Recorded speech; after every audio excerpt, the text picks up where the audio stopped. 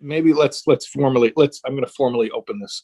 Okay. Hi, welcome to our part two of this webinar, what every parent should know and what all children should know regarding the situation when religious parents who raise their children in a certain path, when the children do not follow that path.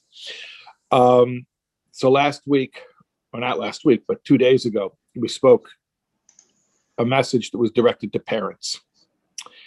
And as promised, tonight we're supposed to have the message that is directed to the children. I had a lot of mixed feelings about tonight, and I'm gonna tell you why, and then I'm gonna tell you about my ace in the hole over here. I have a fear about tonight's session, and that is, it's one fear, but there's two aspects to it. One aspect to it is, well, basically, the commonality between the two things is I'm afraid of tonight's the content of tonight's session being used in a hurtful way against people. So the two aspects of that are, one is, I know that if you heard what I said last week about, people who have left the religious community, there's always some level of emotional trauma involved in that. And whether it's the trauma that caused them to leave, or the trauma of leaving, or the trauma of the reaction that people have when you leave, or all three of them, or the intersection of all three. The point is, it's an emotionally painful thing. It's not so simple. It's not a fun thing. And the process, the journey to find some level of peace and stability is just that. It's a journey. And therefore, I'm really worried that there are people who are in the early stages of the journey who are going to hear some of the stuff we're talking about tonight, and they're going to feel pressured, and they're going to feel guilted, and they're going to feel all of the rejection that is pretty much the hallmark of their experience in the community up to this point. So when I'm going to talk about things that kids, I don't really mean children, but children of all ages, that people who have left the community, and when I'm going to tell you some things that I think you can do for yourself, I don't want, God forbid, anyone to hear that like a should, or like I'm piling more guilt or more obligation that's just going to drive you away further, because you may not be at that place in your journey. And I fully acknowledge that there are people who are not ready to hear any of this yet. I hope that everyone does get to the point where they're ready to hear it. But if you're not ready to hear it yet, I don't want you to be burdened by hearing. So that's the first aspect of the fear. The second aspect of the fear is, I'm afraid that the parents who were on last session, who were on the other night, are going to come back on tonight. They're going to hear all of this, and then they're going to call their kids and say, Rabbi Taub said that you have to get over your negative feelings about us in the community. Yeah, but that's not for the parents or anyone to say to the person who needs to get over it. God forbid. It's not only it's inappropriate, it's not helpful. It's not helpful. So I'm really concerned about what's going to happen tonight. So I was telling this to the guy who got me into this mess, Ellie Nash, who's the one who set up this structure. He said, oh, do one night for the parents and one night for the children. And I'm like, I'm really worried about tonight. So he's like, you need backup? I said, yes, I need backup. So this is my ace in the hole over here. That's awesome. Okay, I'm glad to be here. Go ahead, fill the hour. Reb Chase, before we jump in, I'm reminded of the time we spoke together by Mendel Simons, and it was January of last year, which is something like 30 years ago. A different world, different world. Planet. So we were in California, and we were talking about intimacy and love and addiction, etc. And so you made a comment there about, in a relationship where people are comfortable being physical, that they're comfortable sharing the most intimate parts of their life, but they're not comfortable sharing the grocery bill. the grocery bill. Yeah. And as it happens, you picked an example that that applied to someone in the audience, and she came at you pretty hard. Yeah. And although I don't expect that tonight because it's a sealed webinar, I saw over there that there are limits to what a rabbi can say. Sometimes you want to take someone out back, but the rabbi can't do it. So even though I got smicha, I don't carry myself as a rabbi, so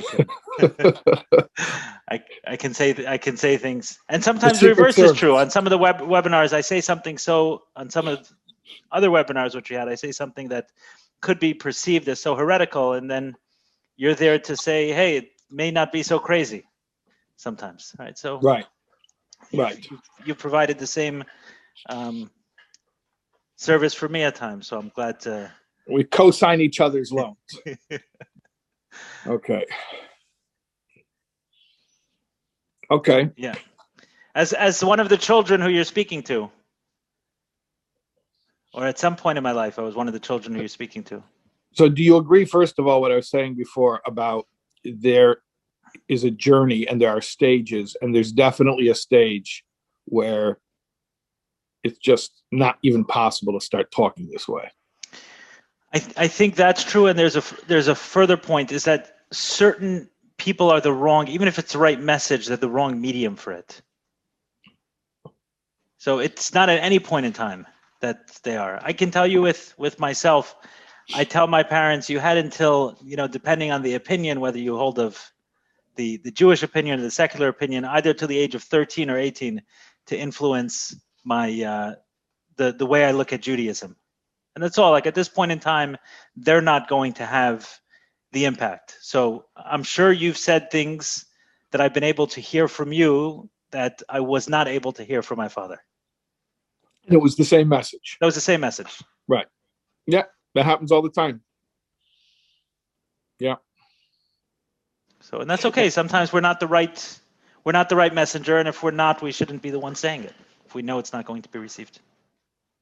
Yeah, and I would say if anyone's hearing this and you feel like this is not resonating with me and I'm not feeling good about this, that's totally fine. And just like allow yourself, you don't have to hate us to not listen to us. You could say, I like you guys, but I'm not listening to what you're saying. That's fine. It's totally cool.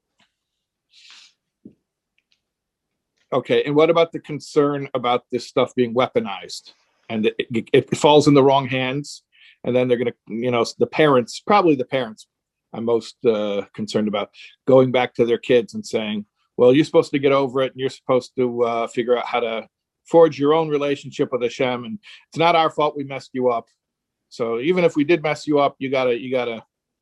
You're giving away the ending. So listen, I think anyone who's after your warning, regardless of whether I'm here or not, but after your warning, and in general, if after listening to the first part or your message or your message overall, even if this turns into a snippet, even if someone takes 2 minutes of a snippet here, but they know who you are in general, I think if they're using that message and what your message is, I think if they're using that message to beat their kids or other kids or others that they have influence over, if they're using your message to beat them over the head, then I think they would do it without you.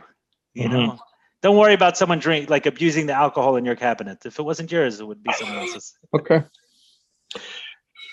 So. Okay. You've given the warning. There's a warning on it. Okay. And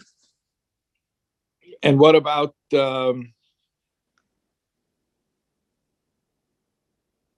well, I didn't mention this before, but you sort of brought it up about I mean, maybe you answered it already, that maybe I'm not the right guy for this message. Well, you have been the right guy for me and for many others who I know look up to you. So I think you are the right person for this message because it's what you stand for, it's your message, and you've brought a lot of people closer, including myself, to Judaism. I think that your fears, the question is not whether you'll say the right things to the children, quote unquote. I think the question is whether or not some people may misuse what you're saying. And I think there's a third point which you haven't brought up on this call, but there's people at different stages. It's also like I heard your message at a certain time, and maybe you yourself, I wouldn't have been receptive to your message 3 or 4 years prior. But again, that's not your problem, and there's also a recording for that.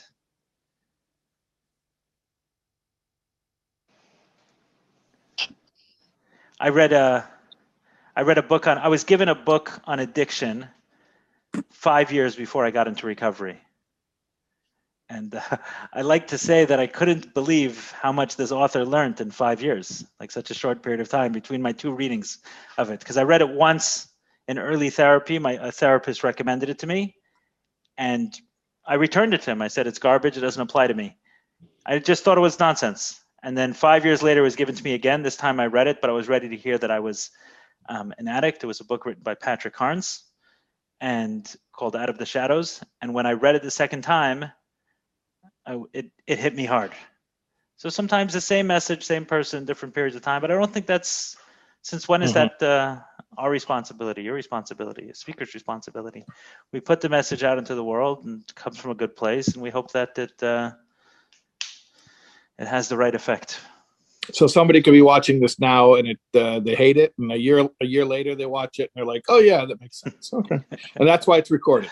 Come to 6 meetings to find out if it's right for you. Okay. So I mean, my message is pretty short. I mean, I just have 2 points to cover, and then I think we could take Q&A, and we can do some interaction. But I just have really 2 basic points.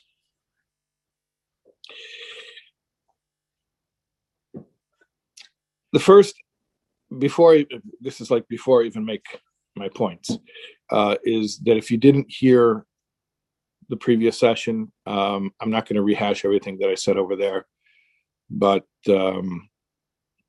everything I'm about to say is within the context of understanding that my understanding of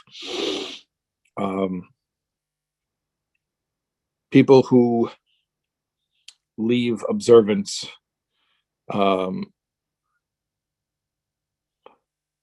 it sounds patronizing to say. I hate saying this because it sounds condescending, but my perspective on it is nothing but compassionate, because here's how I feel. And this is something I believe, and I'm not going to argue it, I'm not going to defend it. It's a belief of mine, and based on this belief are a lot of my other beliefs. And that belief is that Torah tzivalonu Moshe Merosh Kehilas Yankiv. The Torah belongs to every single member of the congregation of Jacob. So this is your birthright. This is your inheritance. This belongs to you. And so when I see a Jew who is an heir to a fortune and who's walking around without access to that fortune, like that makes me, I guess, a little bit indignant. I'm a little bit upset. Like, hey, this guy comes from, a family where they have endless fortune, and he doesn't have access to it, or he doesn't think he has access to it, or on a practical level, he's not able to use it. So, I always look at that as like, this person is being cheated. He's getting and whether he opted out or whatever, it doesn't matter how it came to that point. The point is, the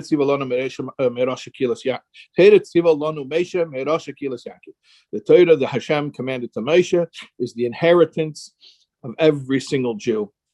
And when a Jew doesn't, for whatever reason, have access to that, or feel like they have access to that, it's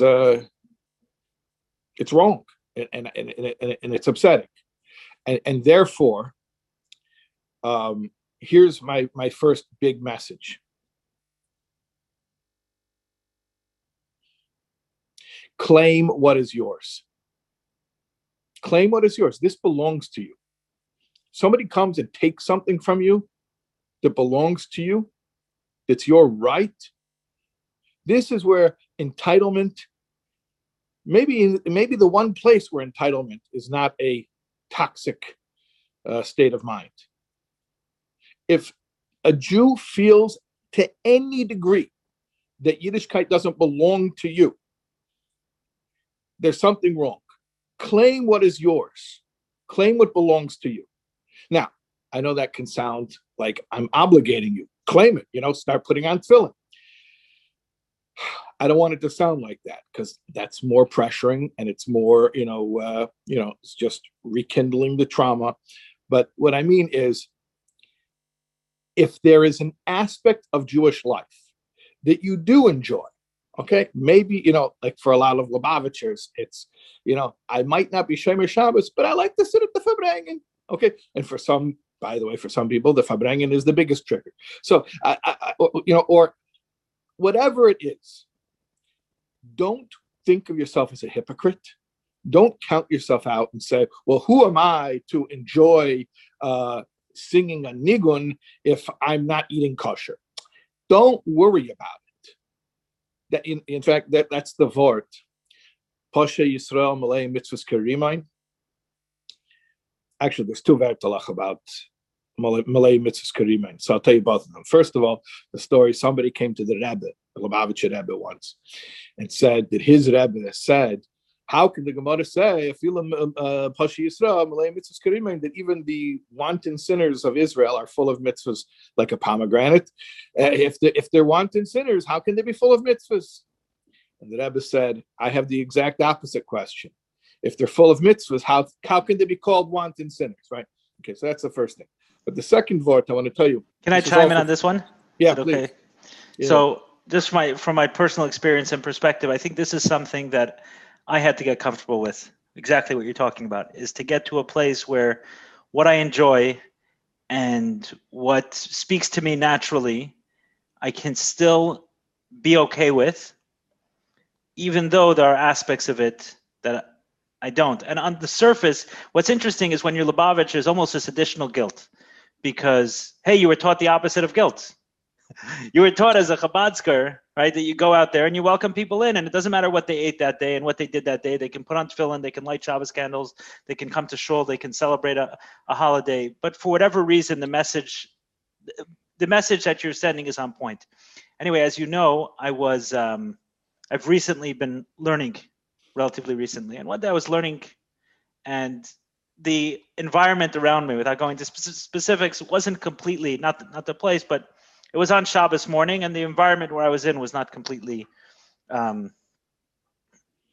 like that. It wasn't Shabbos-dik. Wasn't Shabbos-dik. So I'm sitting there, and I was wondering, is it a contradiction? Here it is, Saturday morning, right? There's music playing in the background. There's just a setting that's not exactly Shabbos-dik.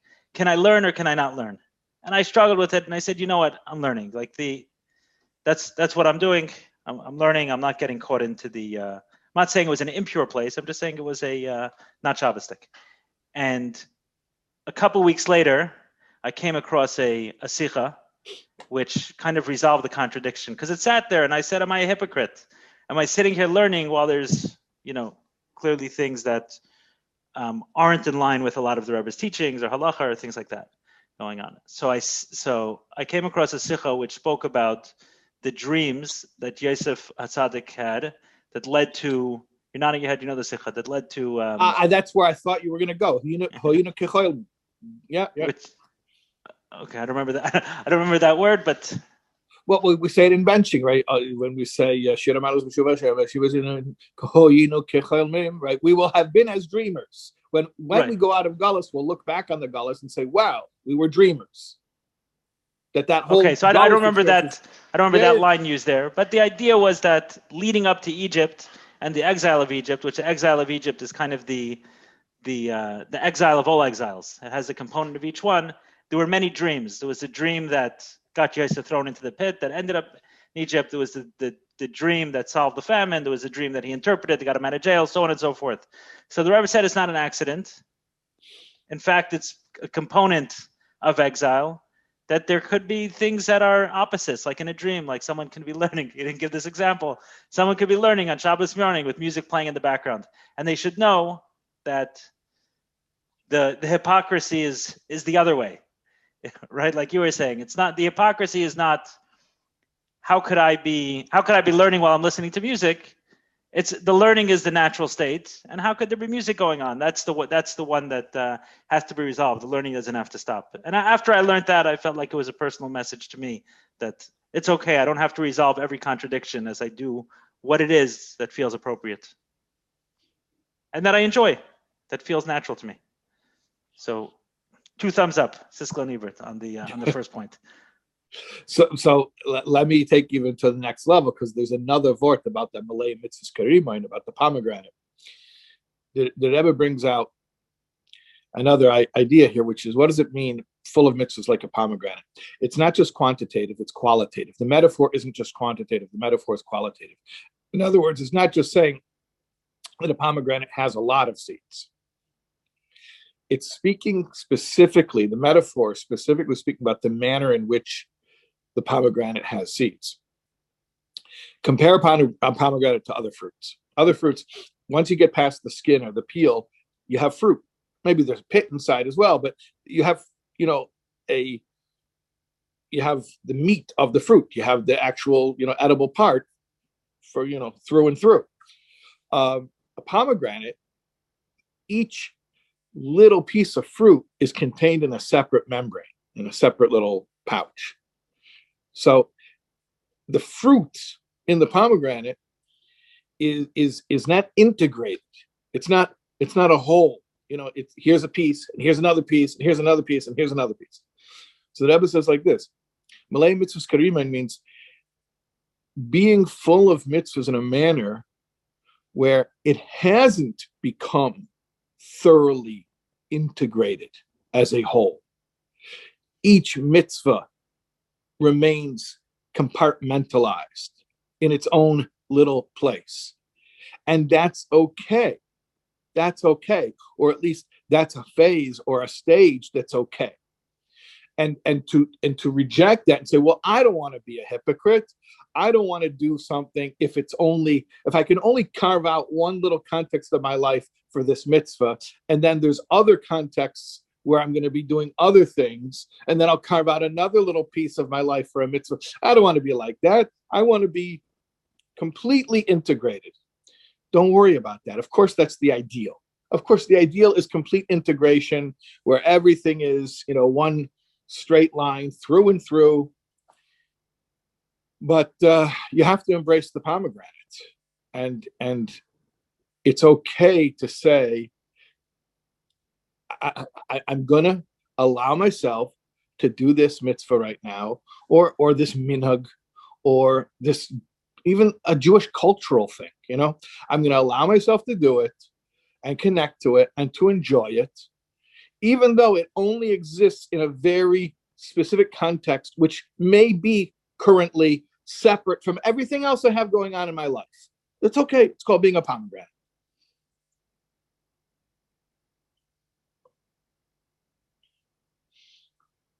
So that's my first point is don't deprive yourself.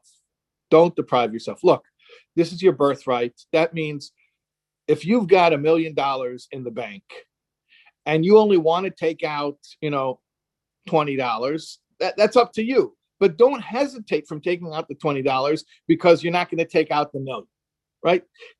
Just because you're not going to use it all doesn't mean you shouldn't use as much of it as you're ready to use. Okay. That's my first point. My second point is, in fact, I got this from you, Ellie. I mean, the formulation, the way I'm going to say it.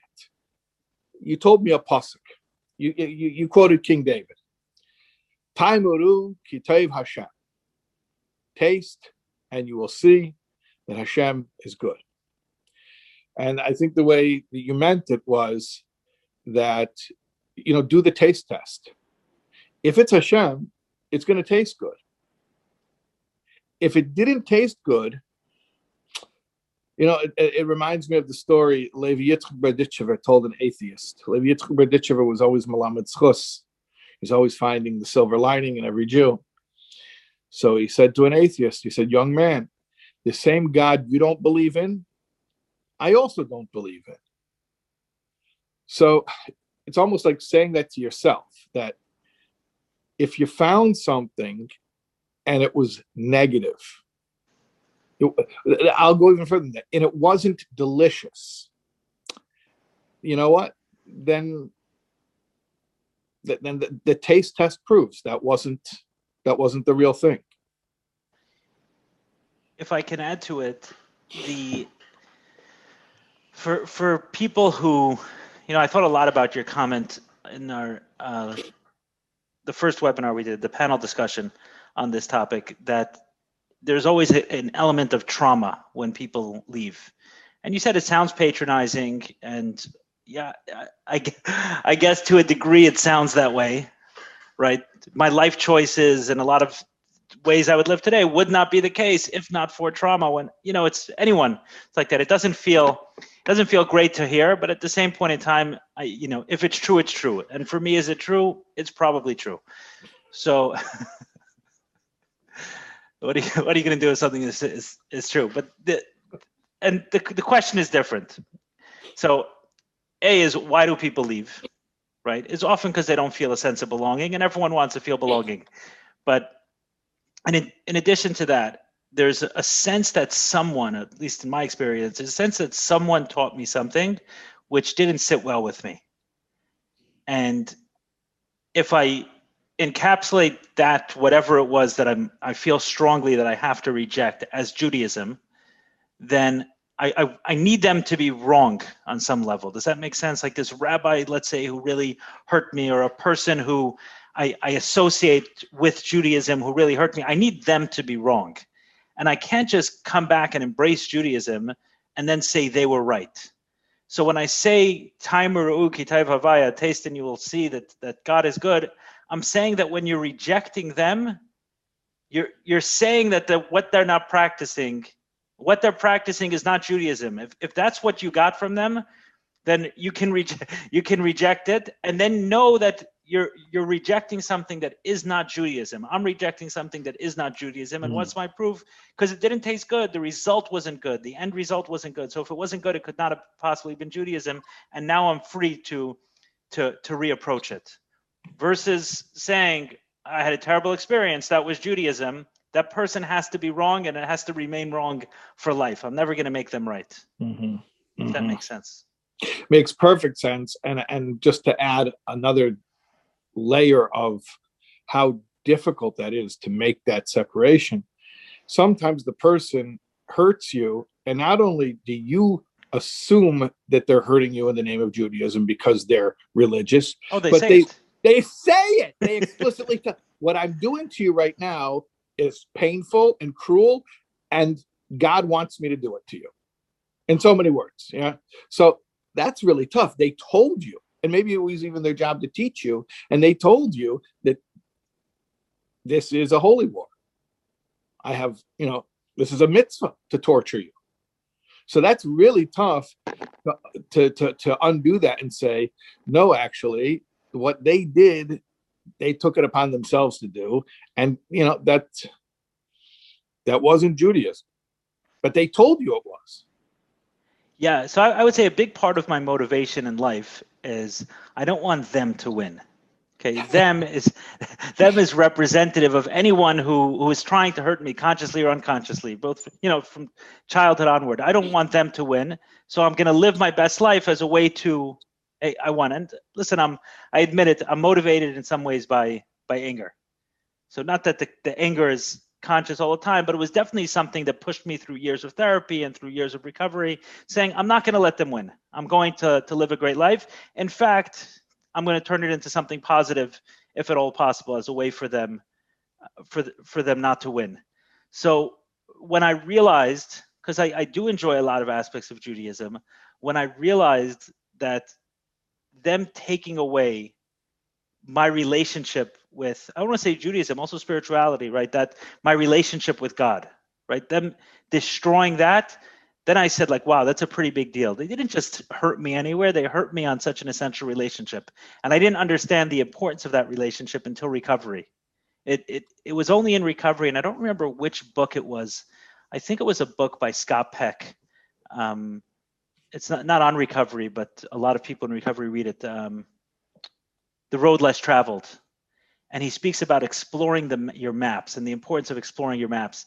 And in it, he eventually became very religious, but his first book, I don't think he was very religious when he wrote it. But essential argument over there, either I understood it from it or he said in those words, is that everyone believes in God. And what does he mean that everyone believes in God? Everyone believes in a certain kind of rules to the game. So maybe you believe this is a kind of game that there are no rules, that there's no one watching, there's no one who cares, but there's some rules that you believe exist over here. So to sit there and say, I have no belief of God, I don't believe in God, there's some belief you have. So for me, it was something that when I left Crown Heights, so to speak, figuratively and otherwise, I said, I don't need to explore this concept. I wasn't coming from a place of I'm rejecting it or not rejecting it. It's an unimportant concept to me. There are more important things in life than whether or not I believe in God. And I didn't get into the whole philosophical conversation. But when I read this book, and this was, like I said, after recovery, it forced me to say, I have to look at these conversations. I have to look at this. What is it that I believe? And what I believed, ironically, was that for the most part, the person doesn't care. The person, the entity, no one cares to what's going on. But if at a certain point, punishments start coming fast and furious. So they don't really exist, but then they do with punishments. It was this kind of hybrid. And what I decided was that God doesn't exist, but if he does, I hate him. Right? Some hybrid of that, but they weren't conscious beliefs. I couldn't say it. I couldn't express it in that way. And as I peeled the onion further and further, I said, someone did this to me. Someone did this to me, and I'm not going to let them win. I'm not going to let them strip away one of the most important relationships that I have, which is the relationship with a God, a spiritual relationship with a higher power. And reclaiming that in some way was my revenge, but it was my way of saying, you're not going to screw this up for me. I'm going to figure this out. Yeah. That's, when I was saying before about the Meirosha Kilas Yankiv, that this is your inheritance, this belongs to you, go claim it. That's what I was trying to say, but you're saying it in a much more compelling way. Like, I'm not going to let somebody, this is my natural state. This should be at least, look, I believe that Israel are maminim b'nei maminim. I'm not going to get it. Again, these are my beliefs, and I'm not going to defend them, and this is not the place to prove it. I mean, it's not what this is about. But I'm just saying, from my perspective, the default setting is that a Jew is a maimin, he believes. And when he's not, then something happened. And I said in the last session, and maybe I was a little bit, maybe I wasn't as careful as I should have been on a recorded talk, although I still believe it, and I'm about to repeat it again. But I compared, our children today who feel cut off. I compared them to Holocaust survivors. That if a Holocaust survivor would tell you, I don't want anything to do with Yiddishkeit because it's too traumatic, because it's triggering. So nobody would, no one would harass this 90-year-old Holocaust survivor. So I made a comparison. And again, I know that it's one that could be offensive or taken the wrong way, but I'm making it again. So there you go. But my point of bringing it up now is that, it's one thing that something happens to you and it's traumatic and it's emotionally taxing, and you just you don't have the strength to maybe. I want to be careful what I'm saying, but a damage occurs. There's a trauma, and a person is one of the residual effects of the damage is they suffer spiritually. Okay, fine. That's one thing. But to me, when the assault on the person was so intrinsically religious in nature, So it's not just a person experienced a difficult, they had a trauma, or they had something that was emotionally taxing, and therefore it led to some type of a damage to their faith. This is where the trauma is directly and explicitly religious in nature, inflicted by a person who identifies as representing what the religion has to offer. And what I'm saying is, maybe I don't know, did I even say this on Tuesday? That no, I said this at a different webinar, a recent webinar. Yeah, actually, this is not released yet. I was speaking to Janina Fisher, who's a world expert in trauma and the neurology of the brain. And she was talking about the religious Jewish community. And I told her that I knew a Holocaust survivor. He was showing me his 100 grandchildren. He said, "This is my revenge against Hitler." And I was thinking, the context I said it to her was, we know now that there's intergenerational trauma. So the Holocaust didn't just affect the survivors, it affected the survivors and their children and their children's children. So somebody who was traumatized by a parent or a teacher who was traumatized by someone who was traumatized by Hitler, what's their revenge against Hitler? Meaning their Yiddishkeit was robbed from them, but not by a Nazi in a Nazi uniform, but by the Jew who was traumatized by a Jew who was traumatized by the Nazi in the Nazi uniform. So what's their revenge? What revenge did they get to take? Where they're, again, I want to be careful because people are going to say Shea Staub compared you can't compare anything to the Holocaust. I understand, but just think about it for a second. If a person has what is their fundamental, if you're a religious Jew, I'm assuming you believe this, that their relationship with God is a fundamental natural state of being. It's as natural as breathing, right? And that was damaged. And it was damaged in the name of Judaism by somebody who represents Judaism. I want to know, where do they get their vengeance? If the Holocaust survivor gets to say, I have 100 Einiklach, that's my revenge against Hitler. And nobody's going to begrudge him that vengeance. In fact, we all cheer for it.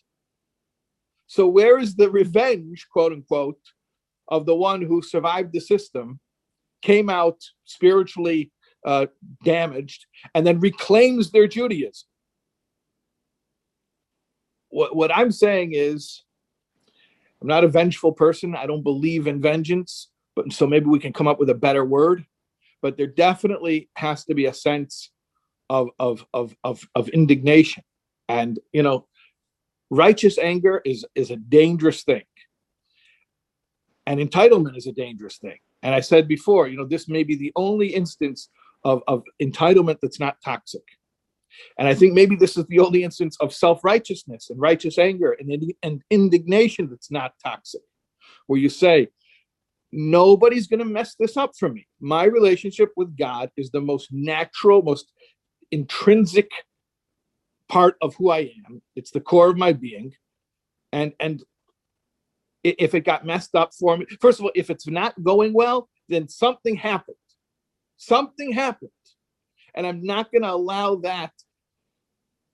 I'm not going to allow it to win. I will not let it win.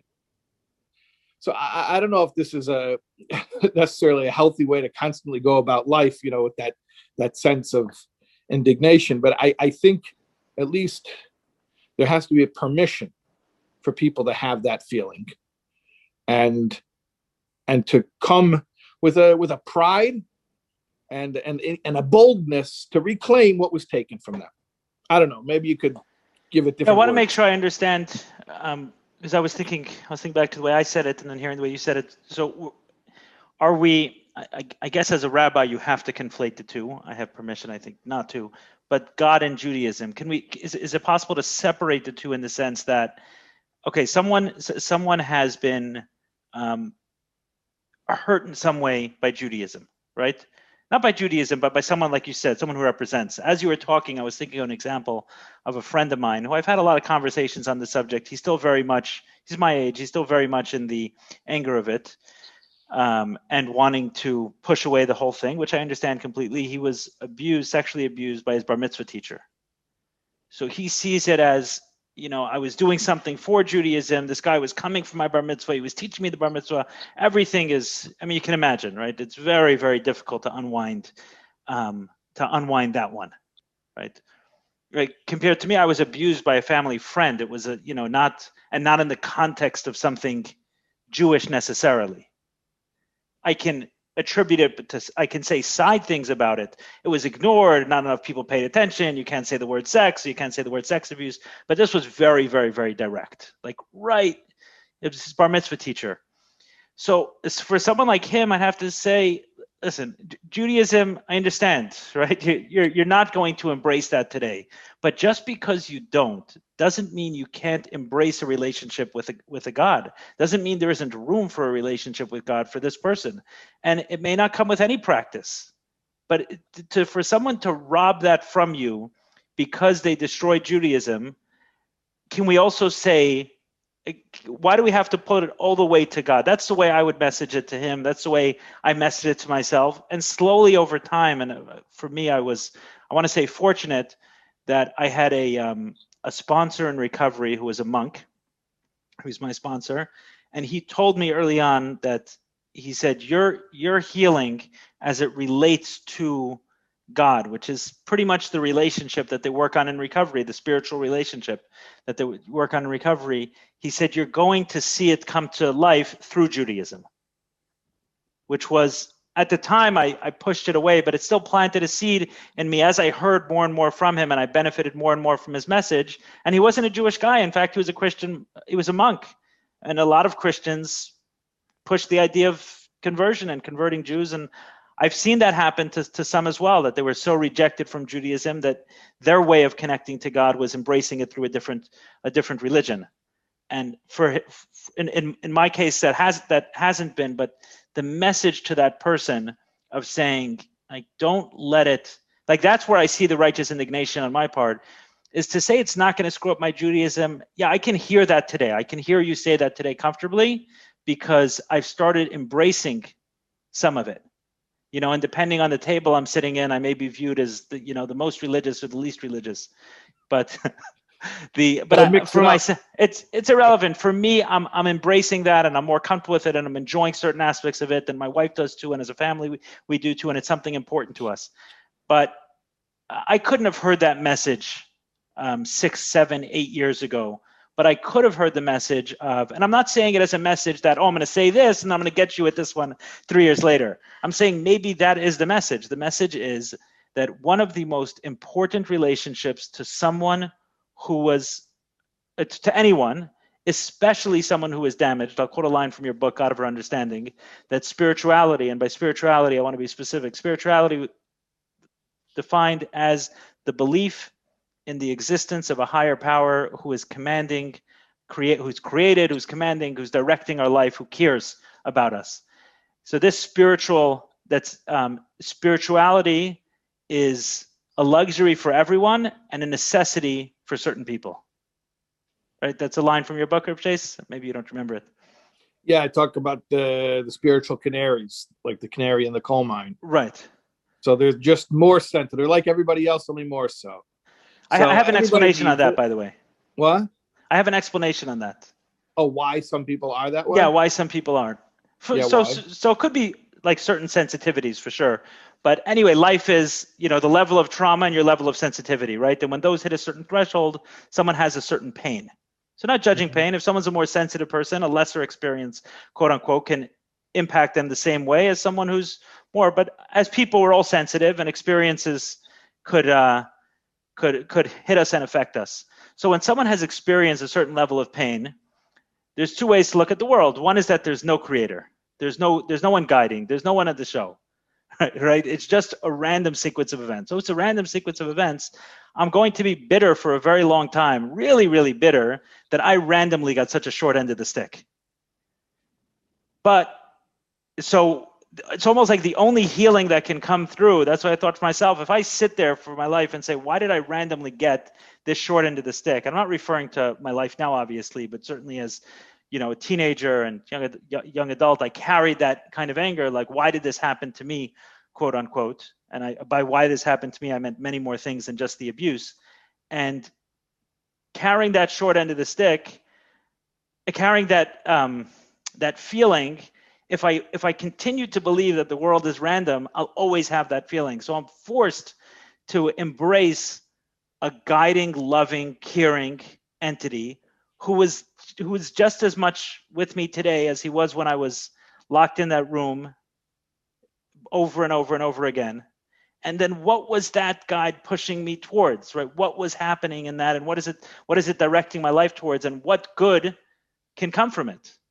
And that's I feel like that's when someone goes through a certain amount of pain, that's literally the only option we have, is to embrace it as a beautiful chosen thing for us.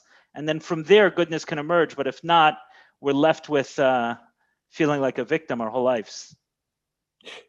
Ellie, I'm really glad that you said this, because it's encouraging me to say something that I was wondering if I should say it.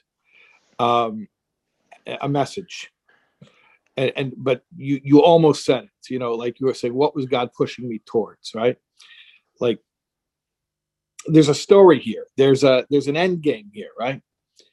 So I think I want to say this, and I believe this to be true. And remember, I said before that people who feel estranged from Judaism don't allow yourself to be excluded from anything that you want to be included in. Come in and claim it. It's yours. Okay. I want to say more than that now. I want to say that your story, I'm saying anyone who's had a story of being disenfranchised, anyone who's had a story of feeling disconnected from your Jewish identity, from your God, from your religion, from your ancestors, from your community, if you've had that experience of disenfranchisement, of marginalization, of being pushed out, I want to tell you, I firmly believe that that's all part of a story of you not only rejoining the community, but rejoining as a leader. And I do believe that the future of our community and what will bring Mashiach is those who were pushed outside of the system because they didn't fit the box, coming in with all of their energy and their creativity and their sensitivity, and helping to reshape our community to be truly godly, compassionate, loving, and to really perfect the world. And we have a job to do. Look, I want to say something that's going to sound heretical, but it's the opposite of heretical. Actually, I'm trying to negate heresy. The purpose of Yiddishkeit is not just the perpetuation of organized religion. That's heretical. The purpose of Yiddishkeit is that there's a God who created the world for a purpose, and that the Torah is his blueprint for accomplishing that. And it cannot just be that because we perpetuated a system and we've kept the system going that we can pat ourselves on the back. No, we have a job to perfect the world, to bring world peace, to bring prosperity, safety, health to the entire world. The messianic, perfection of the world. That's a big job, and that's going to take some dreamers. That's going to take some really, out of the box thinking. So all the people that were pushed out of the community, not only do they have a place in the community, I believe they have a place at the front, leading. And if anyone's listening to this now, somebody wrote in the questions, do we really think that any of the kids are really listening to this? It's probably the parents from Tuesday night listening again tonight. And you're right, it probably is. But the parents can hear this too. I want you to know, parents, if your parents I do think so. Yes, I do think so. That what? That the people that they're listening. Yeah, I think a good percentage of the listeners on this call today are coming from that side of the table. Yes. Okay, so I want you to know, if you're from that side of the table and you were pushed out of this community, I want you to not only come back and claim what's yours, I want you to come back as a leader. So what does that mean practically, and what does one have to do to claim this leadership status? the Lubavitcher Rebbe was very big in deputizing people and making people shluchim. Making everybody a shliach.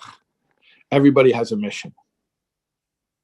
So, if you're a Lubavitcher, I think it's a lot easier because Lubavitchers already have that mentality of, you see, even a Lubavitcher is not religious, but like if there's something Jewish going on, like he could be like the organizer of it.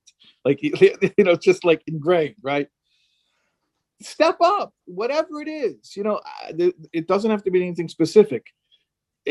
If whatever your sphere of influence is, and we all, Bashgacha Pratis, were placed in different contexts with different networks, knowing different people, different connections.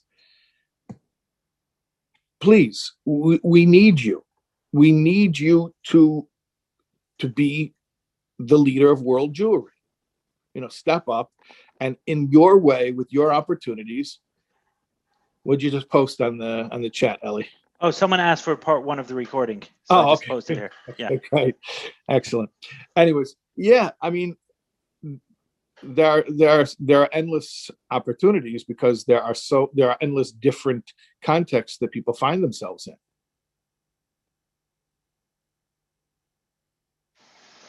So what you're saying is that there's a place where they belong.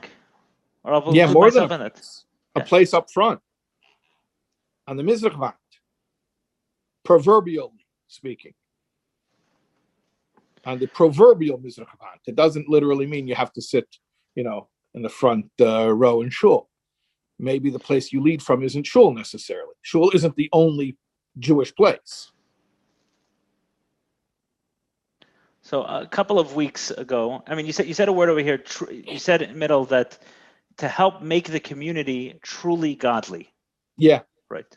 Truly godly. So you're suggesting that the fact that there are Jewish people who don't feel a place of belonging, even within Orthodox Judaism, and even though they may not practice exactly the same way, if they don't feel that they belong as part of these people, as part of this community, then that the community is not acting truly godly. Correct. A few weeks ago, I learned a Sikha on, I think it was on Haftarah of a Parsha, the same part, I think it's Parshas Kisisa, whichever one has the But Elisha. Eliyahu, right? I mean, Eliyahu, Har Carmel, yeah. Yeah. So he said, it was probably from everything I've learned to date, the harshest I've heard the Rebbe speak about the dancing on two sides of an issue. And I was wondering if, because it seemed like so I'll just explain it for those who aren't familiar with it. So Eliyahu Navi says to the people who are serving the idol. You're Eliyahu. That's my name, but not the. I'm Navi? No, I say I'm Elijah the prophet, but prophet spelled Profit. That's good. That's good. It's a good line. If you ever do business in the Bible Belt, you got to use that line. So Eliyahu Navi is talking to people who are serving Baal, right, the idol at the time, and he says, "How long are you going to dance on both sides? If it's Baal, it's Baal. If it's God, it's God." So it's a very obvious question. What do you mean, how long can you dance on two sides? How long are you going to serve Baal? Come over to our side and serve God. That should be the obvious question. And what I understood from the Rebbe's explanation was that the people who are serving Baal completely, Eliyahu Navi understood that they're very committed. They're committed to something else. So if I need to take someone from a commitment to something else towards a commitment to God, I just have to explain to them the truth of something. I can get them to that place.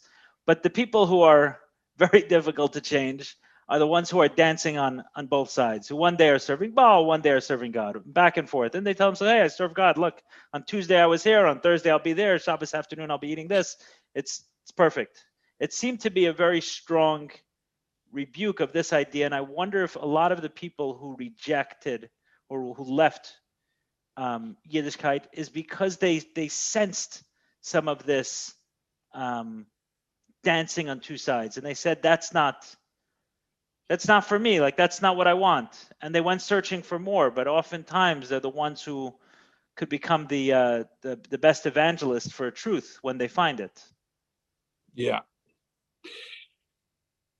You know, Psech Hashtei Sifim means basically a user. So, meaning whatever I think is going to work for me right now. So if I think Yiddishkeit will pay off better right now, so I'm going to put on film. If I think Baal can pay off better right now, no loyalty, Right. Like, loyalty. There's a loyalty to myself, yourself. Right. My self-interest. Right. Exactly. Yeah, exactly. So that's obviously, a dangerous attitude and doesn't really, you can't really progress anywhere with an attitude like that. There's nothing higher that you are aspiring toward other than just self. So, it's self feeding into self, which is, a cyclical. So let me ask the question this way. If you believe, and you have children as well, right? If you believe that your way is the truth and the right way, when you're seeing someone who's not doing those things, so the only option is to say that, okay, they're leading a life that's not good, but I'm not judging them for it. I'm saying from your perspective, I'm not judging them for it. I feel compassion for their mistakes. I mean, that's the only thing you're saying. You're not saying that, okay, this is my life, my choices, their life, their choices. You are saying that, but I'm saying it's not I guess just by living, you're profoundly rejecting their ideas. But you're saying I'm rejecting their ideas, but I'm accepting them. But then how do they have room to be a leader in your world? Because is it only when they come back completely? Come back completely? Who came back completely yet? Nobody's there completely. So here's my question. We have rabbis who are careful to sin in private. So they're allowed to be rabbis. And I'm not trying to be cynical and I'm not trying to imply that all rabbis are secretly doing terrible, immoral things. Not all rabbis, not even most rabbis. Some rabbis, yeah, it is true. There are some rabbis who are doing terrible things. Some, yeah. But no, most rabbis are, pretty decent people, I think. Okay. But they're generally careful that whatever sins they're doing, they're not advertising it. Okay, so somebody whose sins are more public, whose lack of, I don't even call it sin. It's such a Christian word anyways. Let's say their lack of following through to their commitment to Judaism. Okay, yeah, I'm Jewish. I'm not another religion. I'm Jewish, right? But what's my degree of commitment? I can't say it's 100% because, I messed up, right? I didn't do what I was supposed to do. So those people are allowed to be leaders, and they're allowed to be educators, and they're allowed to be rabbis, and they're allowed to lead our community. But they're not perfect. So I don't understand what's the threshold? Like, at what point are you not allowed to be a leader and act for the common good? Like, at what point do we say, well, you don't have anything to offer? Well, I think it's when one is publicly acknowledging that way as the way, like the way as the way, right? The way written in the books is the way that I'm publicly promoting, and someone else is not publicly promoting that way necessarily, right? I'm certainly not. So then there's a difference between somebody standing up and being an arbiter of what is Jewish observance. So obviously, for that, we need somebody who's correctly, faithfully portraying what Torah says and demands and teaches, and somebody who isn't going along with that shouldn't stand up and say, "I'm going to be the one to give the class." Okay, no, you shouldn't be the one to. But does it mean you have nothing to contribute? I'll give maybe this sounds cynical, but let's say a person's way of being a leader and contributing in the community is philanthropy. Their money's good. And what if they say, I'm not observant, but I'm not observant, but I want to support Torah causes. We won't take their money? We'll take the money. Of course. So is money the only way that a person can support a cause that they may not personally be living consistently with? So I'm actually glad you're saying this before me, because I can piggyback off this. So when I talk about feeling a sense of belonging in some way, I feel like I'm the wrong person to talk about this for precisely this reason, that there are many who feel not welcome in one way or another. The message is sent that the circle doesn't include you in it, and that's the reason why some people leave the circle, reject the circle, hate the circle, because everyone wants to belong. When they go from here, we leave this circle and we're looking for another place of belonging, and we won't stop until we find that place of belonging. So it does hurt to find out that this circle doesn't include me in it. And as life progresses, there are different people who say, hey, don't, you belong in our circle, right? They expanded or contracted in different ways. People who we perceive as part of that circle, right? The group of friends playing and says, hey, you can play with us, right? One person waits a minute, and then they're suddenly in the group. Only one person invited them to the game. I think that when one is giving tzedakah, that happens a lot more often. And for that reason, I think that my experience doesn't mirror a lot of others who've felt rejected over and over and over and over. Again, I can tell you that in Chabad houses, and I visited many for the years, and this isn't a criticism of anyone in particular, but I found that often when I showed up at Chabad houses, I was welcome. But there's nothing most Chabad houses like less than a frum person who's no longer frum. Those are, most of them are not, don't feel welcome at Chabad houses. I've seen it, and I've seen it many a time. So I do want to comment that while I'm talking from a certain perspective, and some of it I had to fight to feel included, and others made me feel included without it, there's definitely a sense that came. I was welcome at certain tables that I wouldn't. I don't mean it of individuals. I mean it more. Okay, you have a place in Judaism, exactly like you're saying. Is that we'll take your money. Okay, so you don't have a place necessarily to give the rabbi's talk. We're not going to give you the rabbi's chair, but we'll give you the one right next to it if they give money. And that's a the rabbi's chair doesn't have to be the only kibbutz. That's what I'm saying. The rabbi's chair clearly isn't. It clearly isn't the only kibbutz, because we have the chair for the philanthropist. What I'm saying is there's not only two chairs, there are many chairs. You know, when Moshe Rabbeinu was making the Mishkan, so everybody got involved. Now, some people, didn't have a special talent. But everybody brought a machzah shekel, But if you had a special talent, if you knew how to sew the goat hair while it's still on the goat or whatever it was, everyone was bringing a contribution. And that's what we need to make the whole world a Mishkan. To bring Mashiach, we need everyone's contribution. So you look and you see people who are talented, who have what to offer, and they're putting their human resources outside of the community because the community doesn't make them feel welcome. How is that tachlis hakavana? How are we accomplishing what we're meant to accomplish when the best and the brightest are not channeling their resources in the direction of bringing Mashiach because they feel like they don't have a place at the table? So maybe that's actually the call. Maybe that's actually the charge. Maybe you're saying, which sounds good to me, that you felt someone feels rejected by the system for whatever reason, right? They feel like they don't have a place of belonging. So you're saying, fight. This is your heritage. Fight for your place of belonging. Right. And once you find it, invite others in. Let them know, like, as you've been able to expand the circle a little bit to bring your chair in, don't stop there. Like, fight to get the place in the room. Break the door down and then bring others in with you. And hold it open, because whoever put a lock in the door was not authorized to do that. Hold the door open. Yeah. And then as people are coming in, you direct them and say, go sit at my table. Take a leadership role. So you were the guy who was locked out.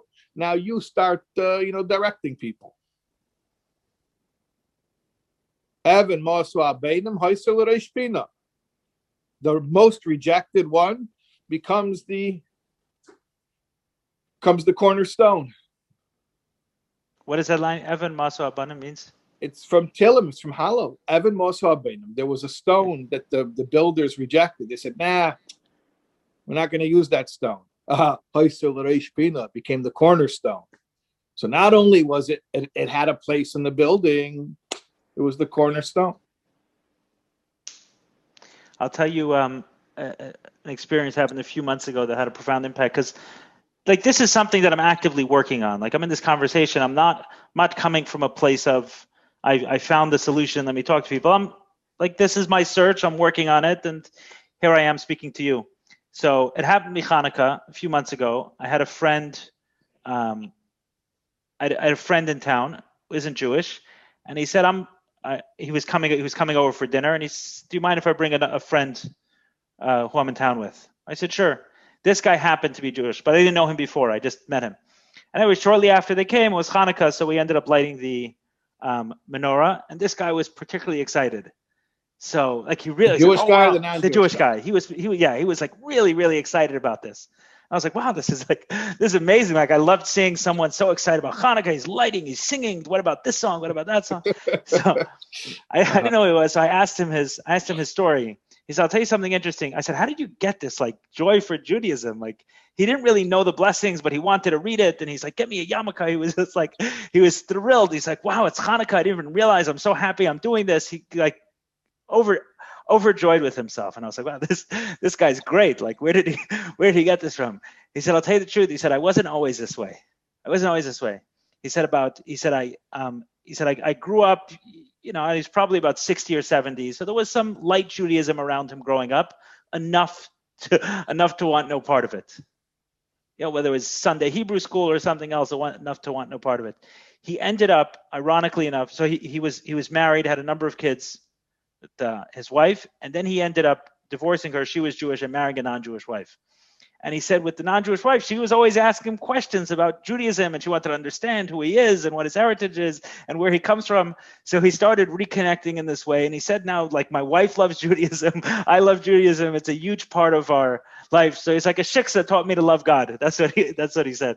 It was interesting to me, but it had an impact on me. I should say he had an impact on me when I saw someone who was so comfortable, fully embracing the joy of Judaism. Well, at the same time, I mean, he was married to a non-Jew, right?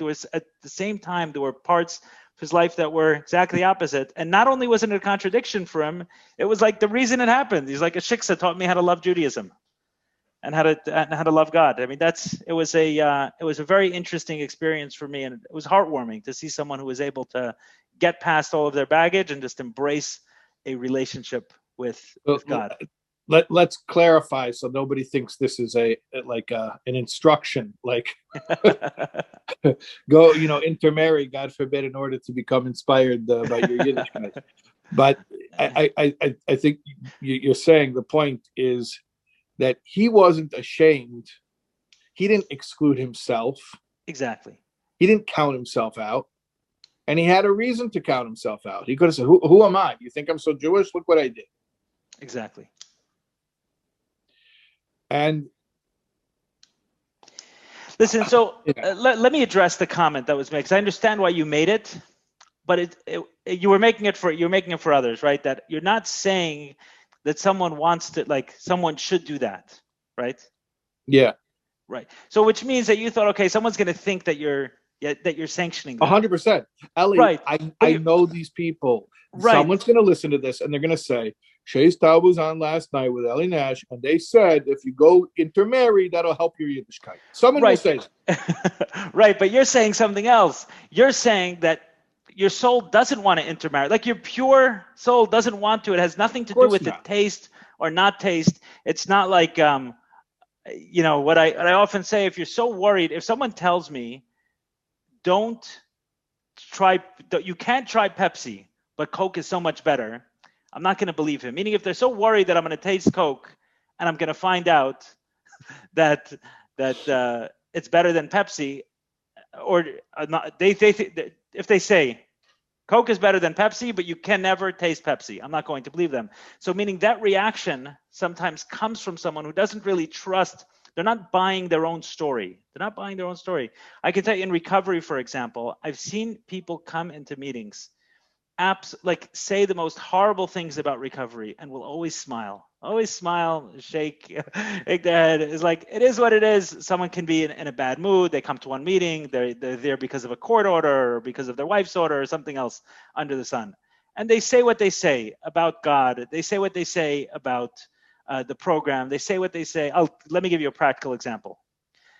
So I was in a meeting, and someone repeats that he was watching TV with his wife the night before, and there was some famous therapist who said there's no such thing as being addicted to anything sexual, not porn, not anything else. It's just an excuse men give when they misbehave.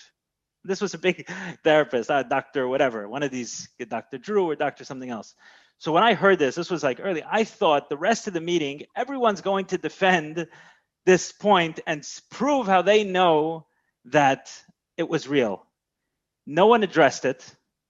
When the guy said it, a few people laughed. There was nothing to prove. There was absolutely nothing to prove, because everyone had the experiences that they had, and the experiences that they had, if they wouldn't be in the rooms if addiction wasn't real. So what I'm saying is, if that comment brings up that reaction, I can't hear you. I'm not sure if. Yeah, can you hear me now? Oh, no, I do. If that comment brings up that reaction, that, oh, so someone's going to go and marry a Jew, but what you're saying is something else. You're saying that a Jew in his pure form wants to be included and wants to do these things, and if they're not doing it, it's a sign of an imperfection. You don't need an excuse to go there. Your example of sitting in a meeting and somebody saying something that is quote unquote heresy to the program, and nobody felt a need to rush to defend it. You know why? There's a little bit, it's a lot different, because that was a meeting. There were no outsiders there. So if you and I were sitting and you told me that story, I would not feel the need to point out, obviously you're not instructing anyone to intermarry, because we both understand the purpose of it. But the problem is that this is an open meeting, and there are people who are listening who, I'll agree with you. There are people, and I'll up the ante, I'll take it even further and say that there are religious people listening right now who actually believe that they're missing out some way or somehow in the way Yiddishkeit limits them, and they're angry about it. Right. And yeah, and then they get indignant when we hear people giving a free pass to those who are not observant, because they would like to also be not observant. So I have to be mindful of the fact there are people listening right now who get jealous when we talk about sins. See, you know, I'm not jealous. No, meaning I wasn't questioning the comment. I was commenting on the need for the comment. I wasn't saying that the need that isn't there. I was commenting on why the need was there. The need is there because people are not totally bought in. Right, exactly. So I was commenting about that. 100%. Yes. They're not totally bought in, because anybody who hears that and says, "Oh, they were speaking lightly about intermarriage," that reaction comes from not being fully bought in. Because if you were fully bought in, you would know there's not even a hava amina, not even a how do you say that in English? It wouldn't even occur to you that that's a prescription for a Jewish person to intermarry. Right. So the only way you could even have that error is if you're not fully bought in. And by the way, this is one of the things, exactly what you're talking about is one of the things that I picked up on, like watching in, like as a teenager and seeing some of these interactions where it felt that way. It felt like this jealousy of people who were able to throw it all away. And I understand that. If this is the top of the hill, if this is the truth, then what is the jealousy? What is the jealousy of? I'll tell you even more. When people suggested to me that I've had people suggest to me, you're not worried about your business, that if you don't keep Shabbos or something like that, you're not worried that you would lose your money. And I said, well, what sense would that make? Like, why would it work that way? So, some suggestion that from not working, God would take from violating Shabbos, God would take away someone's money. But I said, but forget whether it's true or not true. I said, but just the suggestion is that money is more important than Shabbos, because I would never punish someone with something less than the thing. Uh-huh. So So for the Shabbos observant person who says that to you is implying. I'm saying was this whole idea, right? Yeah. Like growing up, you hear a lot of this idea that, okay, I'm going to do this in order to make sure that happens. Right. Do this in order to make sure that happens. But if I'm being punished because of it, if anyone's being punished because of it, then, and again, the qualification, that's not saying anyone should not keep Shabbos, or it's nothing to do with that. It's the concept that thinking that I may be punished if Shabbos is so dear, then what does money go into the equation for? And hearing these things, it didn't jive for me. Way. If Shabbos is so dear, I should do it, even if I would lose money by keeping Shabbos. I should pay for the privilege. If Shabbos is so great, I should pay for it. But I'm going to keep Shabbos because I don't want to lose money. If it's so great, I should pay for it. Right. And I felt that. I saw that sometimes, like the idea of punishment, like push sometimes, and it didn't jive with some of what I heard, like just in the actual text, which was that this was like the gift of God to the Jewish people was Shabbos, like the greatest gift. Right. Like the but greatest apparently the gift is the money, and Shabbos is just the way to get the money. But if it's the greatest gift, then you should tell someone, if you don't keep Shabbos, you know what's going to happen? You're not going to have Shabbos. You know, Rabbi Dr. Twersky, Oliver Shalom, I remember one time he said, there's a Chassidish sefer called the Bnei Yissaschar. So he said, you know what the einish is for someone who doesn't learn Bnei Yissaschar? He doesn't get to learn Bnei Yissaschar. Right. By the way, I'm not sure if it's true, but I think I'm like, he's I think I come from the Bnei Yissaschar. Someone told me that last week. Oh, really? Okay. So there you go. They heard it from a sibling of mine. I said, well, who's the Bnei Yissaschar? He said, oh, who's the Bnei Yissaschar? You have to check I still have an opportunity, but now he came up twice. I'll have to A, verify if that's true, and B, the dinner. Yeah. But that's the point. And I think that there are certain kids growing up who pick up on those small things, who are sensitive to that kind of hypocrisy, or very sensitive to what Rabbi Twersky said. Like, that's exactly the message. You know what you're going to lose if you don't learn it is you're not going to learn it. Right? You're not going to have the benefit, right? You're not going to go to Disneyland. You know what's going to happen? What's your punishment for not going to Disneyland? I mean, what can I do? It's the best, right? If it's the best, it's the best. So yeah, and that's part of what I was saying before, is like, not always the people who are supposed to be delivering Jewish messages are the ones who are delivering the best messages. So the one who is supposed to represent Shabbos is basically, in an unspoken way, but pretty clearly implying that Shabbos is just a tool to get things we really care about. I don't think that's an inspiring message. And what I would say is, if you're not completely frum yet, but you have a more inspiring message about Shabbos that is about the intrinsic value of Shabbos, then why can't you share that message? Maybe it's even a stronger message than the person who's officially Orthodox, but who's, not really doing it for the right reasons. Now, I just want to clarify, because we always have to clarify. If you're doing a mitzvah for the wrong reason, it's fine. It's better to do a mitzvah for the wrong reason than to not do it while you're waiting to have the right reasons. But what I'm saying is, even somebody who's not keeping 613 mitzvahs, which basically means everyone, it's just a continuum, how many of those are you doing or not doing? Why can't somebody, I'll just put it very simply, why can't somebody who's less observant than I am, and that's such a weird concept anyways, because qualitatively, who knows who's more observant, less observant, but just quantitatively doing less of the mitzvahs, right? Why can't they have something to offer me in Yiddishkeit? Why can't they have something that's inspiring or uplifting? Why? I don't have anything to learn from them. So I have to be humble enough to know I have what to learn from them, and they have to be bold enough to know they have what to teach. So also for anyone offended by anything we say on this webinar, they're probably not the children than the parents. And we had a warning. Why do you why do you come into the? It's for the children. It's not for the parents. I'm kidding. So just to sum it up, the message that you have to the children is if you've ever felt like you don't belong, know that you do belong. You do 100% belong. Yeah, not only do you belong because like you're on somebody's guest list, it's your house. It's your house. I mean, it's your father's house and you're his son, so it's your house. Right. And we're not changing it, right? There's no message over here.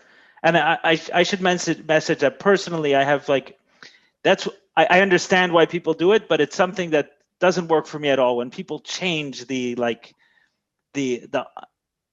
Shabbos must mean in this day and age such and such. Like I could never walk into like a reform, reconstruction. Those ideas, like it is what it is what it is. Halacha is halacha, of course. Right. If it's being walked away from, it's okay. So I'm not doing it, but it's not the same thing. It's right. It's not changing it. We're not changing halacha. We're not changing Yud Gimel Ikrim. These things are what they are.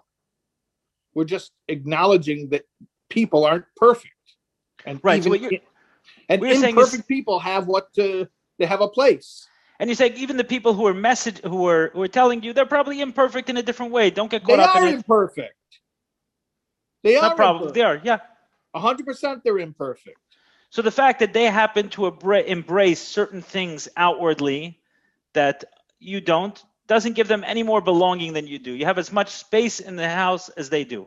You have a key to the front door just like them. That's right. That's right. You walk into the house and open the fridge and take out whatever you want. It's your house. Now, we said before, there's the rabbi's chair, right? So maybe you're not the person to get up and give the class. Okay, fine. But that's a different thing. That's divisions of labor. The poor guy shouldn't be the philanthropist because he doesn't have what to give. And the guy who's not learned shouldn't be giving the class because he doesn't have what to give. There are divisions of labor. But right now I'm talking about the fact of being at home in your father's house. This is your house. You have, like you said, you have just as much space as anybody else. Right. And that's right. That's not the same thing, right? Because there's something, it's maybe like modern culture sometimes is that not only do I get to be here, but you have to embrace my way. We're not saying that. No, but we have to embrace each other. I think that fight, by the way, comes when someone feels like they don't belong. I think it was you. I heard you say it. Maybe it was someone else. Someone asked the question, how should I deal with someone who's gay, for example, right? How should I deal with that? Should I tell them they have no place, or should I, they do, and then I'm embracing and everything else? Maybe it was you, maybe it was someone else said, just treat them the same like you would someone who didn't keep Shabbos. Like, don't make one law different than the others. And whoever said that, when I heard it, I think that oftentimes, listen, there were times in my life where I walked into shul and, I didn't make it in a way that was Shabbostic.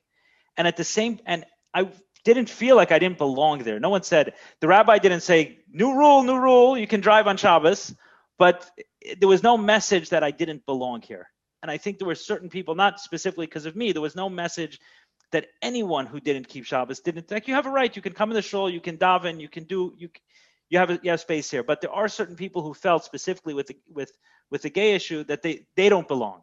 They don't belong. And the message was for the leaders is it doesn't have to turn into, no, it's being gay was wrong, we can do gay marriages and everything else under the sun. It's just the message is the message. The message is the law is the law, just like it is for Shabbos, just like it is for who people are meant to cohabit with each other. However, we don't reject someone. We don't make a distinction between we don't say one law is different than the other. I think that was the message. If we treat them the same way, then the person won't feel rejected. They'll understand that there are certain laws that this has, and that's fine, but the person doesn't have to feel rejected. Apologize for going to the gay issue, but I think it explains it in a way that others don't. And that oftentimes someone feels completely rejected because of their life choices versus there's a life choice, but there's still belonging in there. Like someone who doesn't keep Shabbos will feel very comfortable. I know the shul I go to, Chabad Shul, like many people on Aliyah who don't keep Shabbos. I mean, it's not, they come how they come. No one asks them. But oftentimes there are people who felt like, because of these other choices, they don't have an Aliyah. And I think the message that I heard was treat them both the same way. We didn't get a ranking from God, the Torah, like this violation is more than that violation or the other violation. The laws are the laws are the laws. And if we treat everything the same way, we don't carry our own emotion to it, someone won't feel rejected. And if they don't feel rejected, then they won't feel the need to impose in the other direction. Everything is okay. I don't know if that's making sense, but I know that oftentimes I have a lot of friends, unfortunately, who are in that situation and they feel very strongly rejected.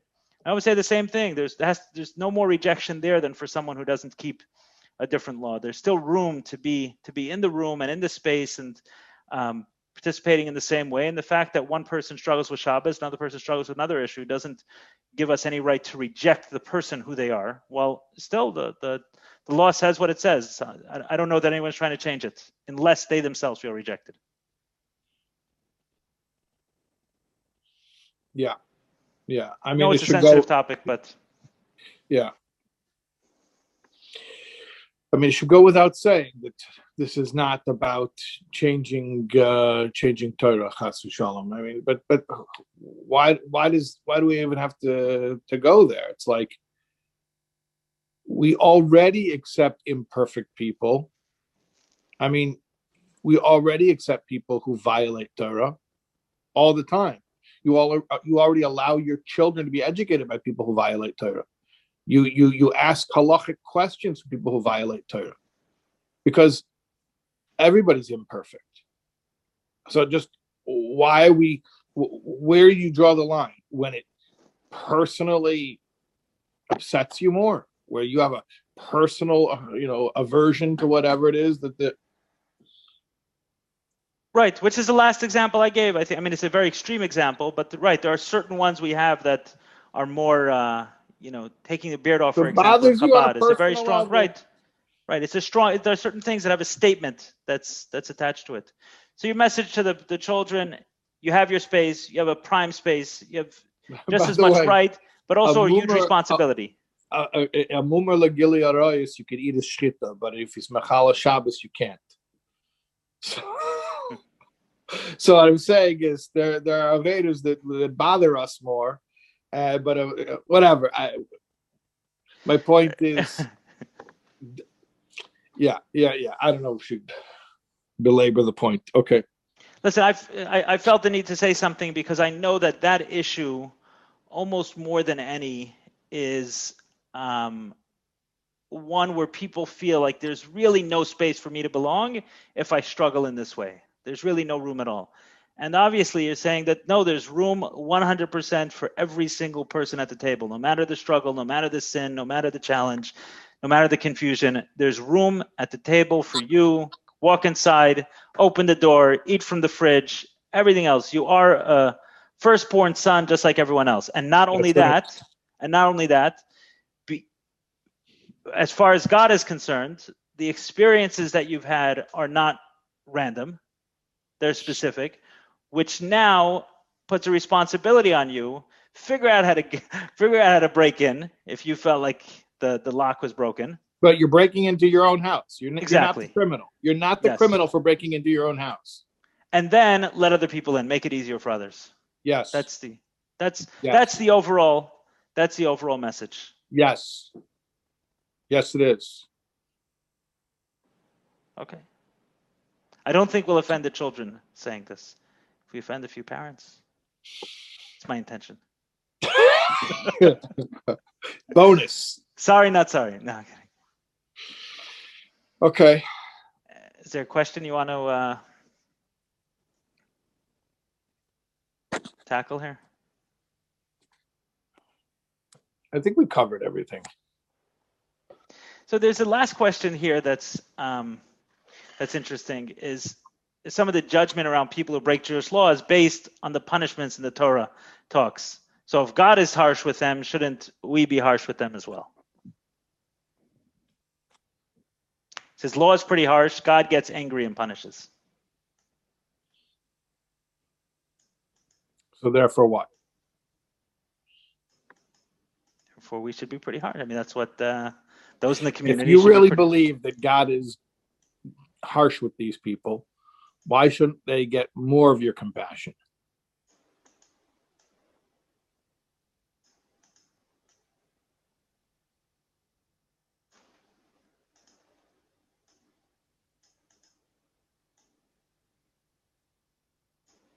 It's a simple question. Why shouldn't they get more of your compassion? What do you want to do? You want to kick a man when he's down? You want to add to their if you really believe that God has it in for these people, so while they're falling down the stairs, you want to kick them? And let's even say it's their own fault in the way you're looking at it. They were playing on the stairs and being reckless, and then they fell. And as they're falling, you're going to kick them. That'll teach you. So I guess the question is different. The question is, right, what seems to be the question is, isn't that the godly thing to do? So here's people who want to be godly. So is the godly thing to do to be receptive and embracing and understanding and accepting and welcoming, or is it to be punitive as well? Can I answer? I can answer this question quite simply. There's no one else you want to do it to but to your own kid. Anyone else who comes in, you're welcoming. We're talking. I mean, unless there are people, if there are people who embrace the message of Chabad, then you're not saying this to them. You're not saying this to them. You're saying this only to your own kid, or Correct. to someone you feel, or a student, or to someone you feel directly responsible for, or for someone part of your own community that you feel needs this message. So it's like the closer they are to you, the more of the more of your wrath. So if someone's going to take that approach, then do it across the board with everyone. But it doesn't sound like then do it across the board with everyone. But I don't know that there's anyone on this webinar who would say that about anybody. So maybe here's a question, right? I know that I've learned a lot. You have the people who are, and maybe this is like fine tuning the question for them a little bit. So you have someone who's Tinak Shanishbar, is that the word? Tinik Shanishba ben Hagoyim. He was captive, kidnapped. Yeah. Okay, so we have someone like that who we feel compassion for, but someone who's part of the community and saw it and was close to Yiddishkeit and the Rebbe and everything else. So maybe they're not in the same category and they don't deserve our compassion. Maybe that's what the question is. Yeah, they deserve more compassion, because the person who grew up without a Jewish education has a clean slate. The person who got one and it clearly didn't work out, because you see the results. So now he has a whole bunch of negative associations to overcome in order to come back. Right. So that goes back to basically the first statement you said. Your premise when you see someone who grew up from and is no longer from is that they're Tina Shanishbar squared on steroids. They're like the most because they had an experience that was negative and someone told them it was Judaism. They're the kid who was molested during his bar mitzvah lessons. Correct. Meaning when you see someone, that's your assumption. And anyone who came on late and thinks you're using that as a hyperbolic or rhetorical turn of phrase, that's an actual example of a friend of yours that you're using. Correct. You're not trying to be inflammatory. No, I'm using an actual example. So I'm saying so your assumption basically is that when you see someone who grew up feeling a sense of belonging to the Jewish community and then leaves it because they don't feel a sense of belonging as part of the community, then they had a moment like that for them. A Tinik Shanishbar moment where someone, all right, and then once you see that moment, once you see that the end result, you're saying, I know that existed. So because that existed, of course, I'm going to be compassionate, understanding. And the acceptance comes from that. Without that belief that you have, then maybe you'd arrive at the same conclusion as them, that someone deserves harsh punishment. Somebody's writing in the chat, is this New Age Judaism accepting sinners? You know, Look, all I can tell you is that we have a story that the Mezritcha Magid, who was the Talmud and Memale Mokim of the Baal Shem Tov, once told Reb Elimelech, he says, Herst Melech, do you hear? He called him Melech, Reb Elimelech, Milezhensky. What they're saying in the Mesivta Derakia, in the school in Gan Eden, that V'yahavta Kamecha means loving a Rasha Gomer just like you love a Tzaddik Gomer. So this is Teres Baal Shem Tov. Loving a Rasha Gomer the same way you love a Tzaddik Gomer. This is Teres Baal Shem Tov. We're not changing halacha, chas v'shalom. We're not letting people rewrite the rules. We're not letting them say that things don't apply to them. What we are saying is that every single Jew has a place in their father's home. And if we're going to start kicking people out because of Avedas, we're going to kick you out and you out and you out and you out. Everyone's going to be kicked out. Right. It's so sad that people hear it that way. Like that question is like very disconcerting. Is this New Age Judaism? Where would you see this in Jewish law to welcome someone in who sins? We're welcoming someone in. We're not welcoming, like why? You're welcoming someone, you're welcoming a person in. You're not, who's saying that it's embracing what they've done? I mean, I feel like I want to drag everyone to a meeting. It's like people walk into a meeting and it's so clear, right? We're saying we want to live a life without alcohol. We want to live a life without drugs. We want to, this is the life that whatever it is that people are meeting about. We're absolutely embracing this as the life we want to live. We're committed to it. We'll work hard on it. We'll do whatever we could to stop. There's no to stop those behaviors, to stop to stop using it anyway. But when someone walks in struggling with that, they're completely welcomed. And if someone isn't even sure, not only that, Ellie, it's more than that. When a newcomer, the guy who walks in, he was drinking earlier today. He reeks of alcohol. Not only do they have a chair for him, he's the VIP. He's VIP. Everyone runs. We got a newcomer. Yeah. Right. And it's not, and the person understands. I mean, it's like, for me, it was so beautiful to be around the room of like group of people who they understood my goal, right? My goal was the same. I wanted to be like the ones who were sober when I first walked in. And there was no message to me, it's okay, in the sense that I should keep doing it. But it's that if I did it, then I still have a home. I always felt accepted, no matter how many times the slip was there. There was this ability to break between the two. And I guess what happens is you're saying, okay, if a guy walks in for the first time off the street, reeks of alcohol, then I get it. But what happens if a guy has been coming to meetings for 20 years and he still can't get it right? He still just can't. They're still welcome. They're still welcome. And I said, then they understand there is that struggle. And I think that ability to be able to separate the person will feel completely accepted. And they'll also know that in this room, we hold by no alcohol for ourselves. And everyone who's in there, we hold by. That is the standard. There is no nobody is thinking that because they let this guy who's drunk into the meeting, now they don't care about. Now we can drink. Now we can drink. It doesn't even occur to anybody. Right. But all of a sudden, because somebody is not keeping all the mitzvahs, which I said is already everyone, but now we're going to let them sit at the table with us. Oh, that means we don't care about mitzvahs. Chas v'shalom. Right. And then someone's going to say you want to take recovery and right, put it like recovery is going to teach us about Judaism. Well, recovery has a lot to teach.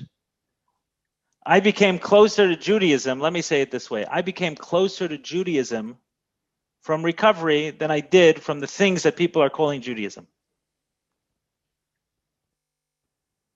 Meaning, I came closer to Judaism from recovery than I did from yeshiva. So my complaint is, and not a complaint because there's no use complaining. My call, my cry is, can we please offer what our children need? Can the yeshivas please offer bonding, love, acceptance, tolerance, camaraderie? Why do they have to have their lives fall apart and then find God in a church basement? Does it have to come to that? They can't find God in a yeshiva. We can't provide that kind of support. Is there a rule against it? Like, would we be missing something? Would it not be as authentically Jewish if people actually had that sense of belonging and vulnerability and safety? Like, if we provided all the things that were provided in the rooms of recovery, lahavdil, would that be somehow wrong? Would that not be an improvement? Aren't we?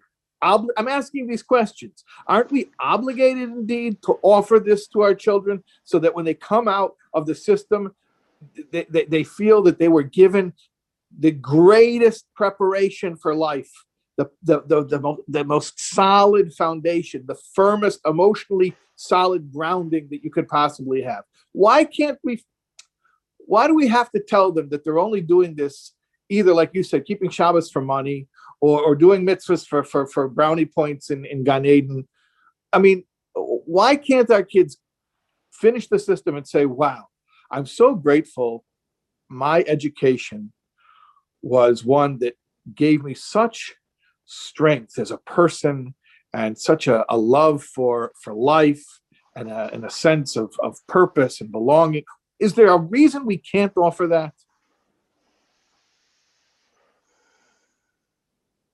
I mean,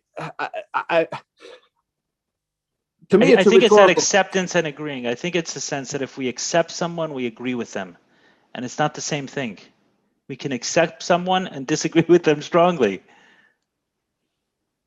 And I speak as someone, I'm not speaking as a rabbi. I'm saying for anyone that we can accept someone and disagree with them strongly, but fully accept and love them. And then they feel that sense of love and belonging, which is oftentimes what they're running from. They're not running from, you were saying this, we're not running from a theological disagreement often. It's from a place, I do not feel like I belong here. Why not? Why don't I feel like I belong in this place? Because someone told me I don't belong because I did certain things or didn't do certain things, whatever else.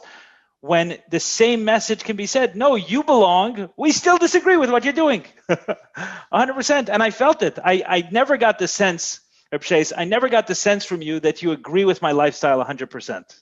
I never got that sense from you. But I got the sense that you accept me. Right? And that's the question, is how can we do both? How can we say, I accept you fully, and I don't, of course. It's an announcement from the way you live that you don't fully agree with everything I'm saying, and that's fine. And there's a way to do that for teachers, for parents, to say, I accept you, but I don't agree with you. But I accept you have a place here. I don't even think it needs to be stated. It doesn't need to be stated. If it needs to be stated, it's like you're already something's already wrong.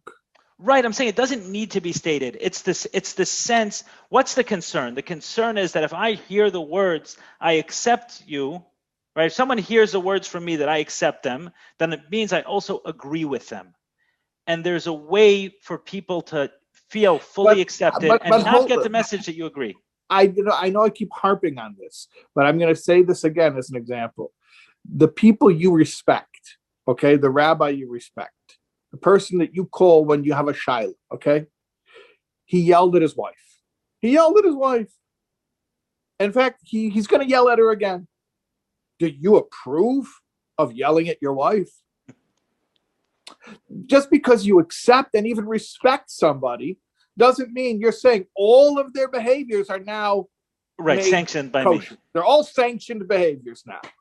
You accept the fact that people are imperfect, and even though this guy does some things that I don't, that we all agree are not proper, but he has what to offer me. What's so hard about that? Right. Yeah, I would say even further, you don't sanction everything I said on this on this webinar today, just in case I said something that people want to turn on you. You don't sanction everything I said on this. Then you don't have to. I'm saying it doesn't have to be sanctioned. It doesn't have to come with, you know, I think that's a that's I know for, I mean, I'll say this, my parents, I mean, today we have a beautiful relationship, and this obviously was a sticking point at the time when I made choices. Of course, it was very difficult for them to see me make certain choices that were different. And there was a time where they felt the need to constantly remind me. And I said at one point, I don't need the reminder. I know what you believe. I know what you want and everything else. And I said, don't you think I would want to feel like I'm moving worlds when I'm watching Nagavasar? Don't you think, well, that I would want to feel like I'm affecting 3 generations before and 3 generations after when I'm saying Tehillim? Don't you think that I would want that feeling? Wouldn't it be great?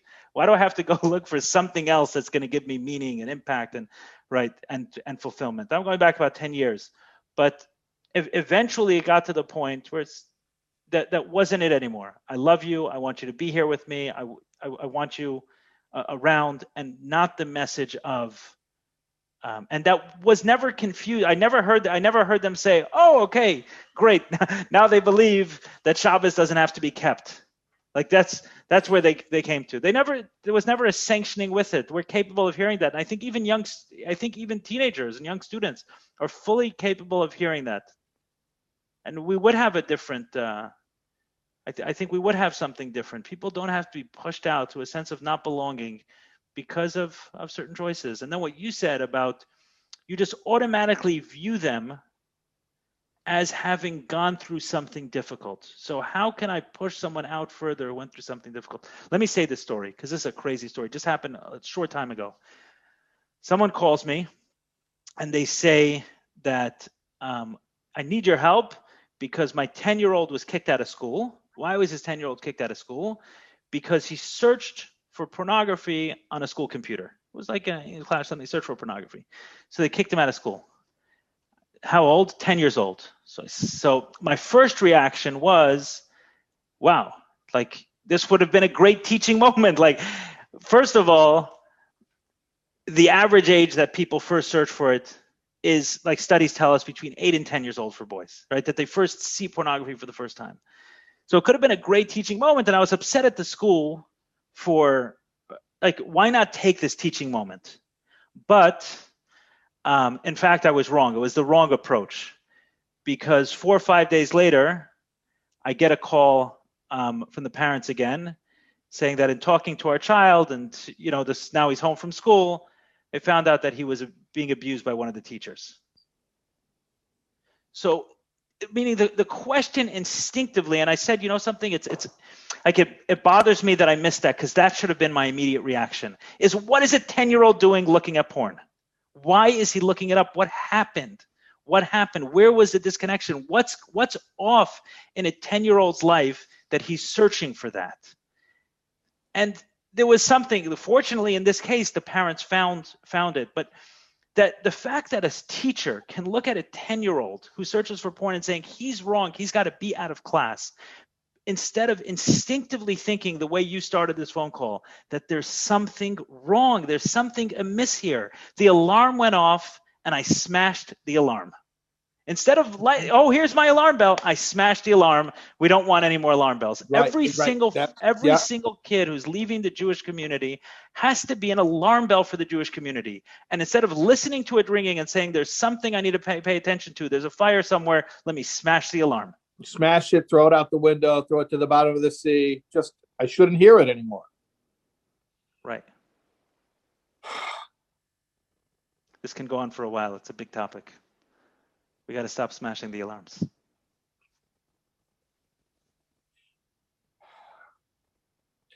The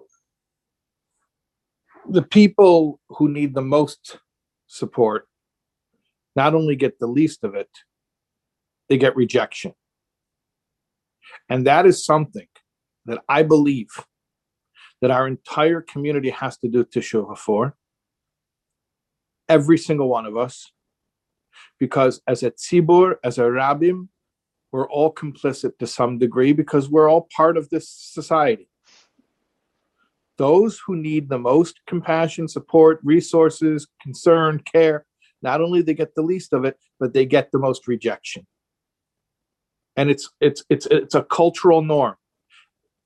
Hashem didn't tell you to do that. Torah doesn't tell you to do that. It's a cultural thing.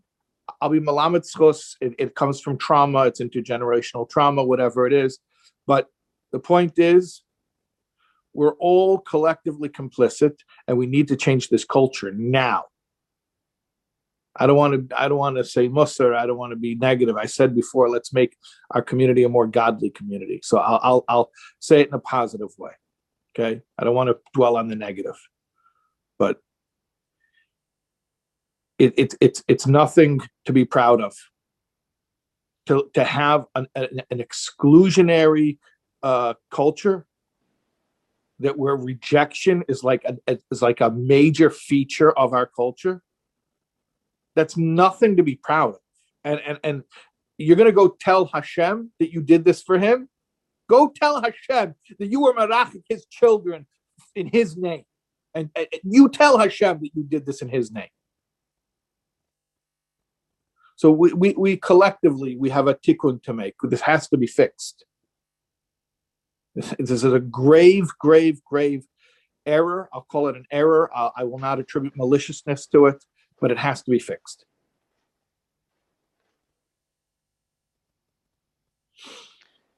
There's, I'm sure you're familiar with the work of Gabor Mate. Yeah, sure. Yeah. Gabor Mate is a very famous addiction therapist. So this guy's worked with the worst of the worst drug addicts, the worst. I mean, you're talking people who he said, he's like, if as a doctor, I was measured by how long my patients lived, I would be one of the worst doctors. And you're talking people who can't even get off of heroin. They just have to put them on safer drugs. Like, Skid Row, the worst. And he said, he's like, these people are judged horribly by society, pushed to the side and everything else.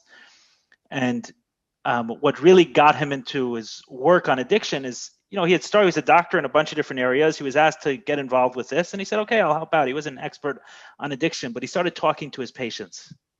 And as he started talking to these people who he's helping, instead of the dangerous needles, use a safer needle, just there was nothing to do with them other than try to, he almost saw it as palliative care, right? Where they're in so much pain. Actually, that's where he came from. He came from palliative care, which palliative care is basically pain mitigation for people who are in so much pain. There's nothing you can do. Yeah, it's right at that space. There's so much pain. You're just trying to manage how much pain they feel and have, but there's really nothing to do to cure someone. So then he went to addicts, and then he saw the comparison between the two. And he started talking to them, and he wrote a book in the realm of Hungry Ghosts, where it's really stories of the addicts that he worked with. And he said what changed for him, he said, instead of asking the question, why the addiction, he started asking why the pain. And when he sees someone who's using drugs, and you're making this comparison, I don't know that I can go so far as making this comparison, but I think as far as the framework, like let's say you're wrong. Okay, so you're wrong, and you gave someone a hug instead of the opposite. And I'll give a tzedakah analogy in a second. Remind me if I forget. But what he said is just looking at people and saying why the pain shifted everything. Because when you say why the addiction turns into a war on drugs. Like let's get rid of it. It's bad. We're banning. But he saw people. And he said, no one wants this. No one wants to be on cocaine all day long. No one wants to be on heroin all day long. No one wants to destroy their body, destroy their life, destroy their family, destroy their jobs. No one wants this. So when he started asking his patients why the pain, all of a sudden something else opened up. And I think you're saying the same thing is when you're seeing, when you're hearing that the 10-year-old searching the computer for a pornographic image, you're saying what went wrong. Not you are wrong, what went wrong. And when you're seeing someone 30 years old, 40 years old, 50 years old, you're saying you grew up from what went wrong. And that question changes your whole perspective.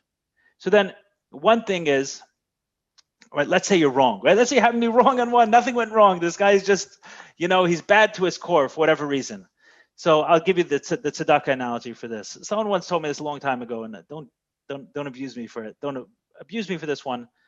But it was, if two people come to your door, okay, and you know that one is deserving and one is not deserving. One is one needs tzedakah and one doesn't. One is a thief. He's making it up. You don't know which one is which. Do you give both or do you not give both?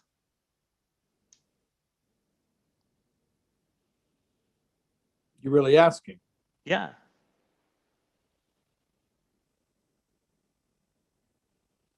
Yeah. You know the guy's a thief. No, there's two people. One you know is needy, and one is a thief. But you don't know which is which. Oh, you don't know which guy is which. Don't know which is which. Do you give both people, or do you give none of them? My grandfather, Olav Shalom, he used to give money to anyone who asked. And I remember one of my cousins once said to him, that guy is a junkie. And he said, you know what?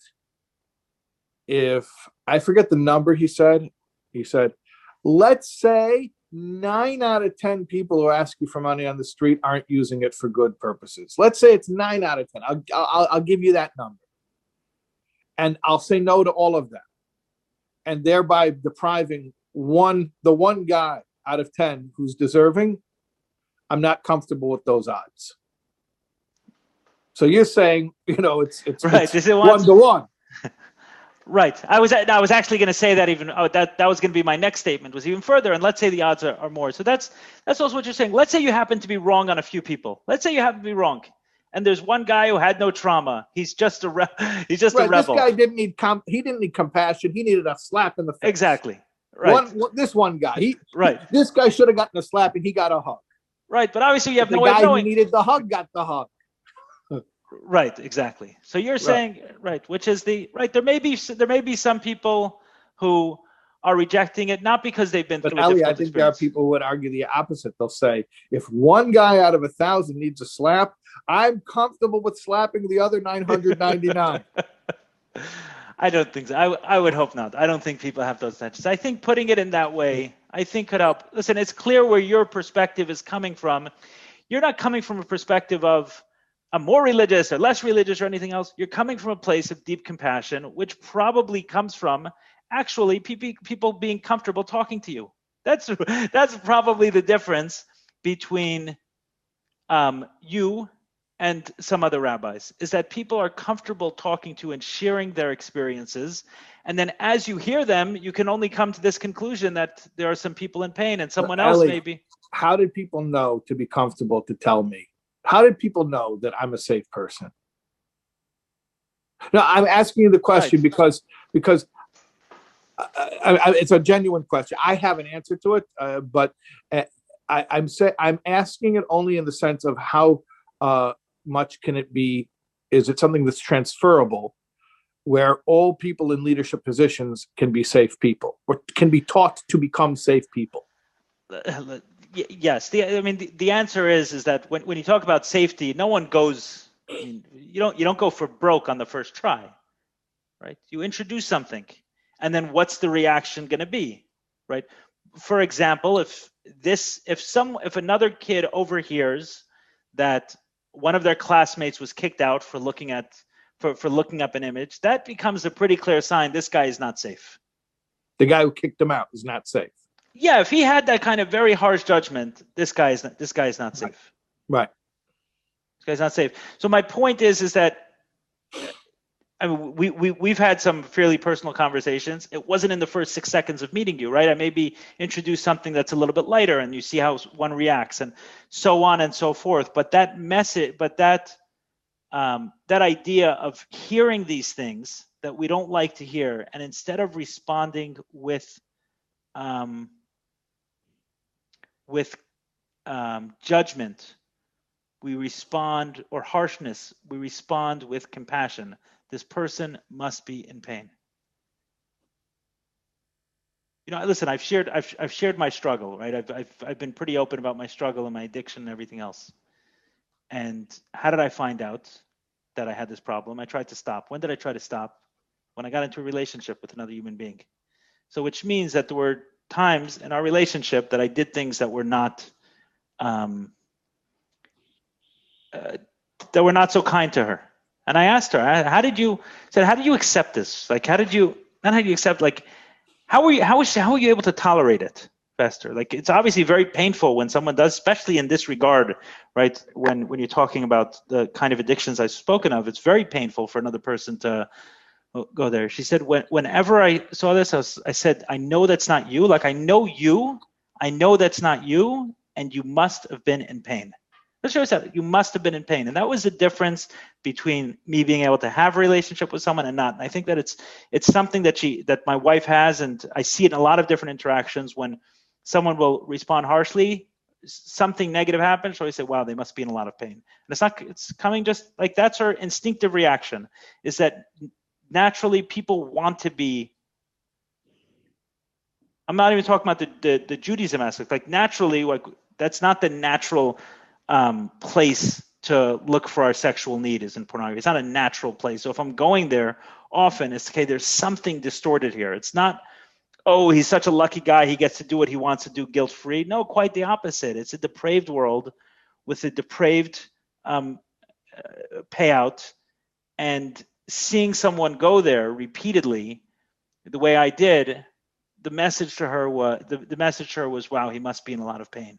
And in that way, she didn't take it quite as personally. And I think to me, if she's able to do that, right? And we were dating and we were together. If she was able to do that, then I think that's a somewhat of a model for how someone can react to their own children or others who are doing things, is not to personalize that rejection. For, I think, a lot of parents, when they see, I can tell you, for my parents, that's where it started, right? They fought their families to be from. It wasn't like, it's not this big celebration when your kids decide to choose this way of life. And we struggled with financially, and we had one of 9 kids. And there were many times where my mother's family looked at her and said, why did you choose this life? Like, it's just a hard, difficult, miserable life. Why did you go there? So she fought her family for it. And then for some of her children, I'll talk about me, but for me to choose a different way, she did take it personal for a time. It was very personal for her. Say, I fought for this. It's such a value of mine, and now you're rejecting it. That's painful. But to be able to get past that and then say, obviously, there's something else going on. And while it may have not been the case for everyone, I mean, it was true with me, right? That's the fact. There was something going on. There was something going on. There was a lot of pain. There was a lot of disappointment. There was a lot of anger. And sometimes that's the hurdle that one has to get over, is not taking it personal. I wasn't watching porn because I found someone more attractive than my wife. That wasn't what was going on. I was in pain, and I was using this to anesthetize and soothe the pain. And she was able to see that. Unfortunately, I was able to see that. And now that I've been able to deal with the pain in a different way, I'm not going there anymore. And I think that you're saying that when you see a child who's no longer from, or is moving away in that direction, it's your instinctive reaction. And you may be wrong every once in a while, but you're never going to give a slap to the kid who needs a hug. If I see somebody who, okay, they eat ice cream and they say, this is gross, this is disgusting, I don't like ice cream, so something's wrong. Mm-hmm. Unless you believe that Yiddishkeit is truly, truly good. Okay, follow what I'm saying. Unless you believe that Yiddishkeit, that taste and you'll see it, Hashem is good. Unless you believe that, okay? Then, if you don't believe that, you see somebody who's doing things that are not what a Jew is supposed to do, so you just say, oh, he's about taiva. He's just gratifying his lusts. Right. But if you really believe that Torah is good, somebody who can't enjoy something that's good, then there's something wrong there. So don't castigate them. Figure out what went wrong. Why the pain? Why the pain? And also, why are they not able to enjoy the pleasure? Right. because that's the opposite side of the coin. So if somebody can't enjoy Yiddishkeit, any aspect of Yiddishkeit, something's wrong. Yiddishkeit is enjoyable, and a relationship with God is it's more. I mean, I don't want to. It sounds in English to say that, it's a pleasure. Sounds almost like cheapening it. But the greatest tainug is a connection to Hashem. And if somebody can't have that pleasure, then tell me what went wrong. Something went wrong, and it can and must be fixed. So you nailed it before, the metaphor of the alarm. These are wake-up calls. These are alarm bells. These are signals that something's wrong. Don't say, oh, the alarm is annoying me, so let's go smash it. Take the cue. These are cues that something needs to be repaired. So let's repair it. Instead of being upset that the alarm is disrupting me, disturbing me. Got it. Someone asked, why aren't some of the heads of school on this talk? A big part of the pain is from the schools. So, it doesn't matter. I mean, listen, it would be great if they were on the call, but the truth is, and that's another message here, is it doesn't take, when there's a group of kids playing and there's one kid left out in the corner, you don't need all the kids to turn to him and say, come join the game. Just one has to. Just one has to, and suddenly he's part of it. So you're going to look at the schools, okay, and in 50 years we'll be having the same conversation. Or it just saying, I mean, I like that. I like the call. I take it as a personal call to action on my part. The one that you said is that if you figured out a way how to break down the lock and enter your own home, let other people in. Let other people in. And that's certainly, I've had it easier in some ways than others getting back into the door, but it's my home just the same. It's my home just the same. And letting other people know, and hopefully other people are listening, either live or to this recording, that there's a place for you in here within Judaism, and someone who tells you otherwise doesn't speak for God. By the way, someone just wrote in the comments of the chat, what if the child doesn't think they need repairing? They're never going to. I just want to comment on that. When you look at somebody, I'm not accusing you, whoever it was who wrote that. I'm going to say you, but I don't mean you. I mean, whoever. When you look at somebody as a diagnosis, so you look at them as a pathology, then of course they don't want your help. So the first thing is, even before, Ellie's talking about acknowledging that there's something that's wrong, there's pain, there's brokenness. But even before that, there's a prerequisite to that, which, I didn't even think to say this, but now it occurs to me, you have to say it. First of all, there's a human. So don't say, oh, there's pain. No, there's a human in pain. Because if you start saying, oh, I heard Shea Staub say that there's pain. So now all of a sudden I'm looking at these people as pain. You're objectifying them as their pain. And they feel that. And of course they don't want your fixing or your help. But if you can look at them first and foremost as a human, and this is a human who's in a great deal of pain, then you become a safe person. And then they may even ask you for help. But the best indication to know that someone trusts you enough to ask you for help is that they will ask you for help. And conversely, if they're not yet asking you for help, forget about rejecting your help. But even just not asking you for help, that is a cue you need to earn more trust. So stop offering the help and start building more trust. The question that what I was going to say to that is, what if the parent doesn't think they need repairing? Parents are all fine. The kids are the problem. These kids are the problem. Right. I think that's one of the points, is that it's rejecting someone. So it's not just a message of It's rejecting someone and something. So it's not just a message of, oh, they're in pain, I need to fix them. We're all part of the same system. They're rejecting it while I was here. I was here the whole time. And they're rejecting, and they're not. The pain happened while I was here. So I'm meaning I need repair also. Everyone does. The alarm bell is not just similar to what the Baal Shem Tov says, right? You wouldn't see a problem in someone else unless on some level it existed in us. So it's not just like pointing the finger at someone else and saying, oh, that's the issue. There are communal issues as well that you're talking about. Meaning the alarm bells are ringing not just because someone was abused or someone had a negative experience. The alarm bells are ringing because inside the community there's something as well. Yeah, well, I think that the alarm is a fire alarm. So the fire alarm's going off because the building's on fire. So don't go smash the fire alarm so that it won't bother you while the building is burning.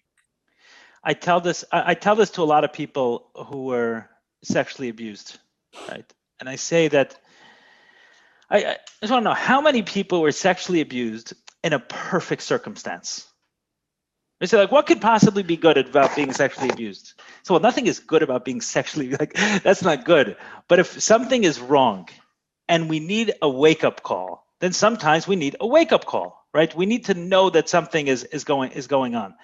So I've met very few people who everything in their life was perfect, and then suddenly this like massive trauma happened. It's not usually the way it works. There was dysfunction, there were problems in the community, in the family, in the whatever it is, right? There was stuff going on, right? Dysfunction is a big word. Some people don't like the word, but there was. I use it just as the word meaning not 100% optimal. And then in that setting, abuse happened. The abuse is not the problem. The abuse is the symptom of the problem. It doesn't happen in a perfect circumstance. The kid had a perfect childhood. That's the way I viewed my story for a long time. Here I was, perfect kid, perfect childhood, right? And then I got sexually abused. It's like, no, there was stuff going on inside of me from before. I was an extremely, extremely sensitive child. For whatever reason, I didn't feel safe in many instances. And then this became kind of the wake up call for me, and it's affected. It's had a ripple effect on others as well. I'm not trying to point the finger at anyone else and say they had a problem too, but when something major happens, a major trauma that one person takes the fallout for, we don't say like, oh, they're in pain. It happened within a certain system and setting. So we look back and say, what were the other factors in here that this happened in? For example, maybe a better example, if someone gets into a car accident, you're not going to, by and large, most car accidents are not happening because everyone was driving perfectly. So one person had this, okay, they got into, like, there's a car accident. So we have to get rid of the car accidents. Well, maybe we do. Or if there's a lot of car accidents happening in a certain area, then they become the alarm. Well, are there not enough streetlights? Are the lines not clear enough? Is there too much congestion? Is the speed limit too high, too low? There's something else going on that's causing that accident. So oftentimes this becomes the stimulus for change. And I tell a lot of people who are sexually abused, where they look at it as the most painful thing, and I say one way to heal it is to look at it as that life was perfect and then I got interrupted. Life was perfect, life was imperfect, had a lot of issues, and had that not happened, you may have stayed in the imperfection, been able to deal with it. Sometimes things have to get really bad and sometimes things have to destroy us before we realize how bad it is. And that's why I want to go back to what I was saying before, that anyone, and this is such chutzpah of me to say this, but I'm asking the people whose experience in the community was negative. This is chutzpah to ask me, to ask them right to do this, but the community needs you to come back and heal them. And those who have been hurt the most are the strongest ones and have the most to offer. and we need your voices. And not only do you have a place at the table, I said this 2 hours ago. Not only do you have a place at the table, you have a leadership role to fill because of your pain and the adversity you've gone through. So I'm just praying that those who have been hurt the most, and again, it's chutzpah of me to ask this, but I'm praying those who have been hurt the most can find it in their hearts to come back and to heal the community. And I think they can find it in their hearts if you think about it like this. This I feel is a compelling way of thinking about it. Think of yourself as you were 20 years ago, or however old you are now. Think about yourself as you were, at an earlier juncture in your life. And think about the fact that right now in the community where you grew up, there are 1,000 children who are right now where you were. At least come back for their sake. Come back to our community and offer what you have, at least for the sake of the kid who is where you were 20 years ago, 30 years ago, 40 years ago, however long ago it was. Come back for them. Because the ones who are going to fix it are not the same status quo people. We're not going to get different results running things the same way. The rejected stone has to become the cornerstone. Come back, take a leadership role in the community. If I can add to this, so for a while I kind of left the community and I came back to it really through JCW, right? And I said, it's exactly what you're saying, that I went through certain experiences and then I felt like I had certain healing and I needed to share this with people. Like, hey, this is going on in the community. So I came in from, I kind of almost reconnected with Crown Heights and the Chabad community by saying, okay, there are children, exactly what you're talking about. There are children who suffered the same thing I did, and let me go back for them. There's something that I can offer for children who are being abused, and I heard so many stories of it. And listen, abuse, I want to be clear, when I talk about sexual abuse, it's not the end all and be all of pain.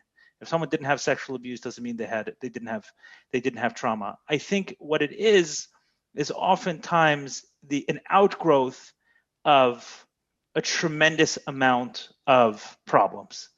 And then for me, I said I got tapped on the head I almost chosen. I was chosen by God to deal with this issue. Otherwise, it wouldn't have happened to me. We can't believe in God, and we can't believe that there was that God gave the Torah on Mount Sinai, but we don't believe that God chose for me to be sexually abused or for other people to go through those experiences, right? Obviously not in a passive, like, oh, it doesn't matter what happens. No, we have to go back and change, we have to fight so that it doesn't happen to anyone else, of course, not this passive approach to, God wants bad things to happen, so let it happen. That's not the Jewish way. But once it does happen, I have to say that I was chosen for this point. And one of the things at first, when I heard these negative comments or people dismissing it or people minimizing it or people attributing ulterior motives or whatever it was, or, we'd have a beautiful event, really impactful, and someone got a little bit heated and said one 4-letter word, and then everyone's talking about, oh my goodness, a 4-letter word was said in the shul. And I was like, really? That's what you care about? A 4-letter word was said in the shul? Can I tell you what happened in the shul? It involved much worse than 4-letter words. That's why I'm here that's what I'm here talking about. I have the actual people. So there were times where I got very angry and very dissuaded and pushed away. So I'm talking to the people who are listening to your charge and saying, okay, on some level, we've all been through certain experiences, and each one is different. I can't crack the door open for everyone. When is it crack the door open? Is just to feel a part of the Jewish community. I think it's a beautiful source of pride for me that I feel very strongly connected to it, and I think that others should as well. It's a beautiful heritage, a beautiful culture. It's long-standing, and for someone to be Jewish and not to feel connected to it is a pity and a shame, regardless of their level of observance. I think I heard it a million times. Torah Tziva Lanu Moshe Marash K'lis Yaakov. I never translated it once. I don't know. It just, you hear it so many times. Kid, it's a beautiful thing. This is an inheritance. It's a beautiful inheritance to be part of the Jewish people. For me, it's definitely a strong source of pride and something that I want to give to my children. But it's true, not one person can't open that door for everyone because people have had different experiences, and there are others who can break that open for them. My point in all this is that when I started hearing these comments, at first when I started doing very insensitive or hurtful or rejecting, or like I said, attributing ulterior motives, and it's no secret that I've been criticized by different people in the community over different stances that I've taken on different issues. What kept me in the fold was every time I heard one of those, like I didn't say like, okay, now I'm running because I came back and I should get a beautiful warm welcoming. Well, not everyone's going to give you the wonderful welcoming that's going to happen. And what I said was every time I heard one of the negative things, I said, that's why I'm here.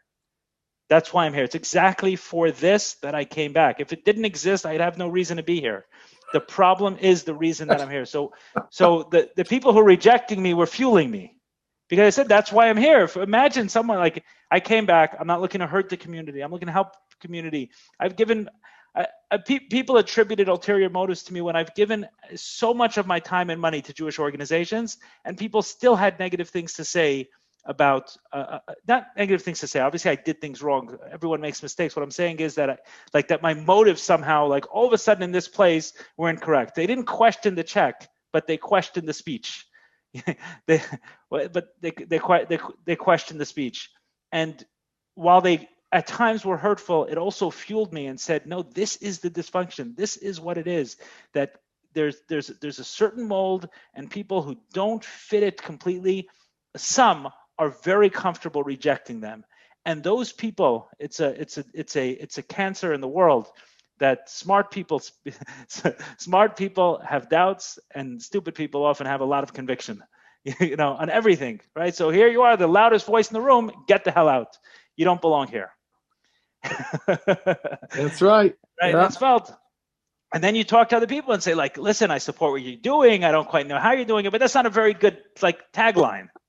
Right? So all you hear is the guy who's like, the guy who wants to beat you down. So what I'm saying is, to those who are looking to come back, when those comments come to you, which they will, not everyone's going to be welcoming, not everyone's going to open the door, but if you're trying to change something in a positive way, your motives are coming from good, and you're motivated by what you said was 100% correct. You're motivated by, you're speaking to the younger version of you. Normally, when I went back to the community, I said, I'm speaking to the 10-year-old version of me. I'm speaking to the 15-year-old version of me. What did I need to hear that I did not hear? And that's what I said. And when you're going back with those intentions and you hear certain things, use it as fuel to keep pushing forward and to open the door, the door for others. The second you stop hearing the comments, retire on that issue and go to another one, because that problem has been solved. To say there. Awesome.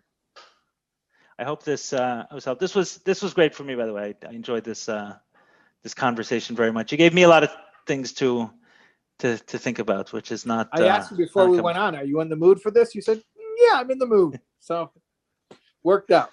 It worked out. I hope it worked out for those listening, but I imagine if people spend 2.5 hours with us, yeah, they got something from it. So thanks everyone for joining. Chase, I hope I didn't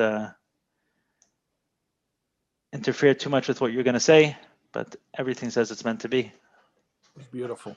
It was beautiful. And I just hope that, no, I more than hope, I do believe that I know that this will lead to positive action. My hope is that the positive action will lead to positive action, that there will be a compounding effect. Well, I could say this, from the different topics that I've touched on in the webinars I've done, some of them which we've done together, this by far has gotten the strongest response. Yes. Yeah. So this is a topic that's almost no one is, what they say, ain't biased, ain't shamez, right? There's no one who hasn't been touched by this on some level, themselves, a sibling, a cousin, a parent, child. There's, just it's affecting because people feel like they don't belong and they don't have a space, and that's how. Yeah. So Okay. All right. And in terms of that, I'm encouraged, right?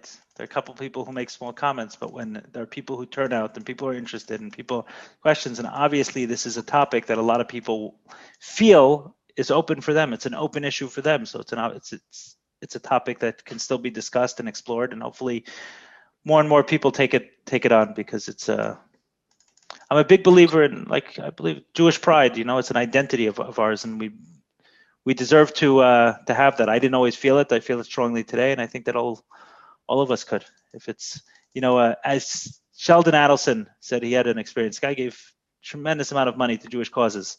So one of the most profound experiences he had was watching a kid get attacked or yelled at for being Jewish, someone else.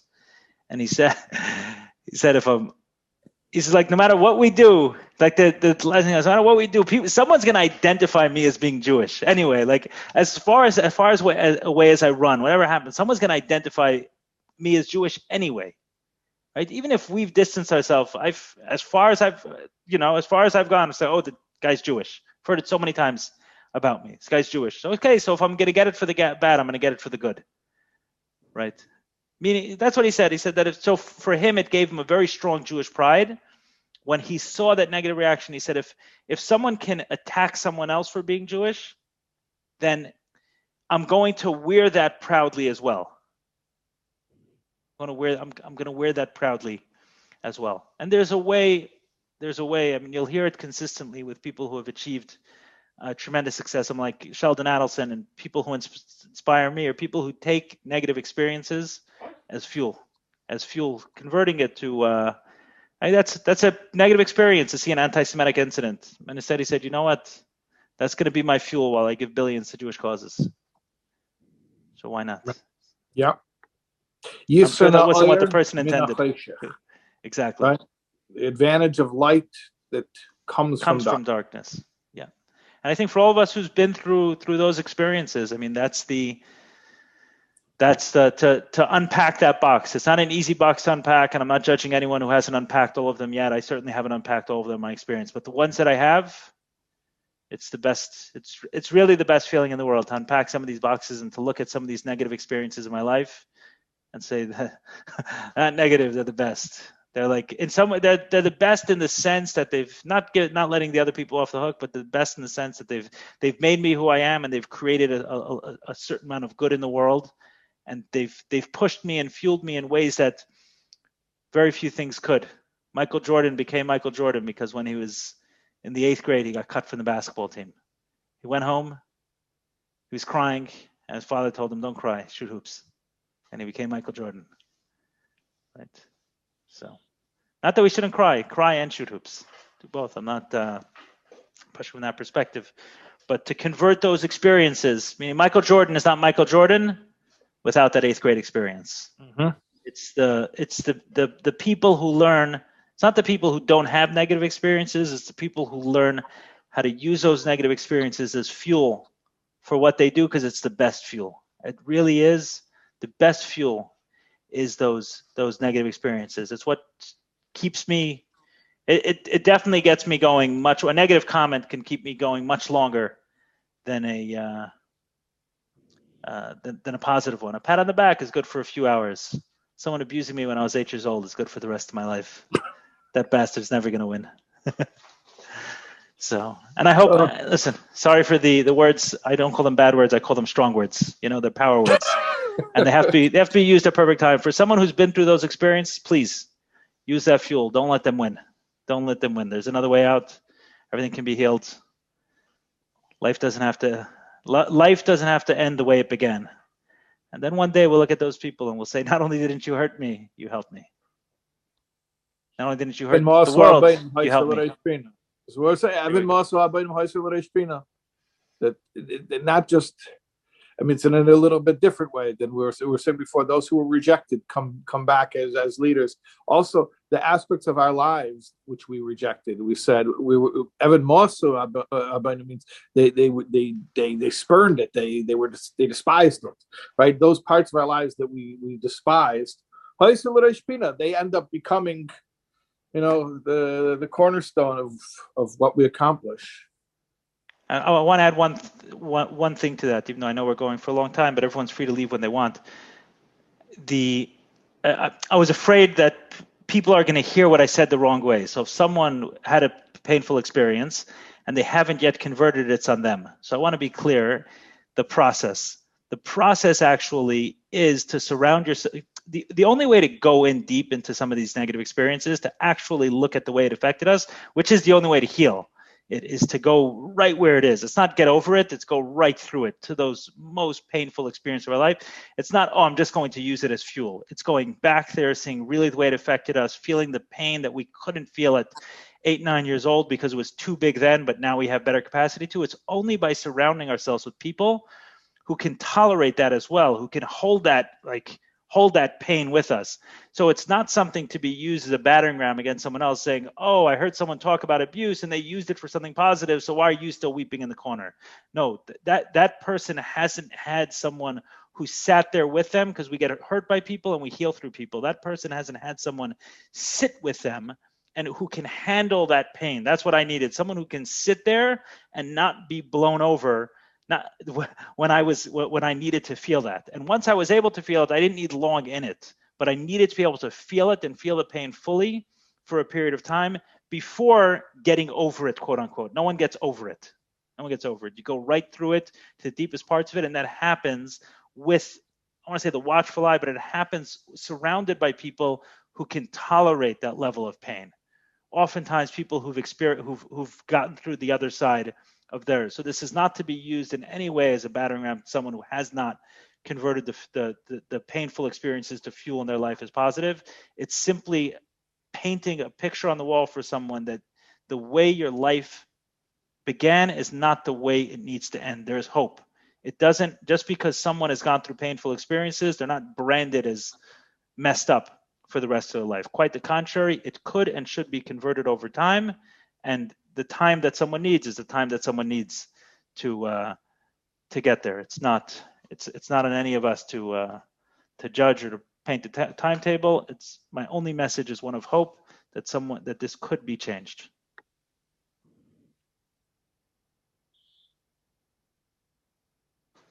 That's all I got. I've gotten more fired up in this one than most of my others have faced. I could get you going again if you want.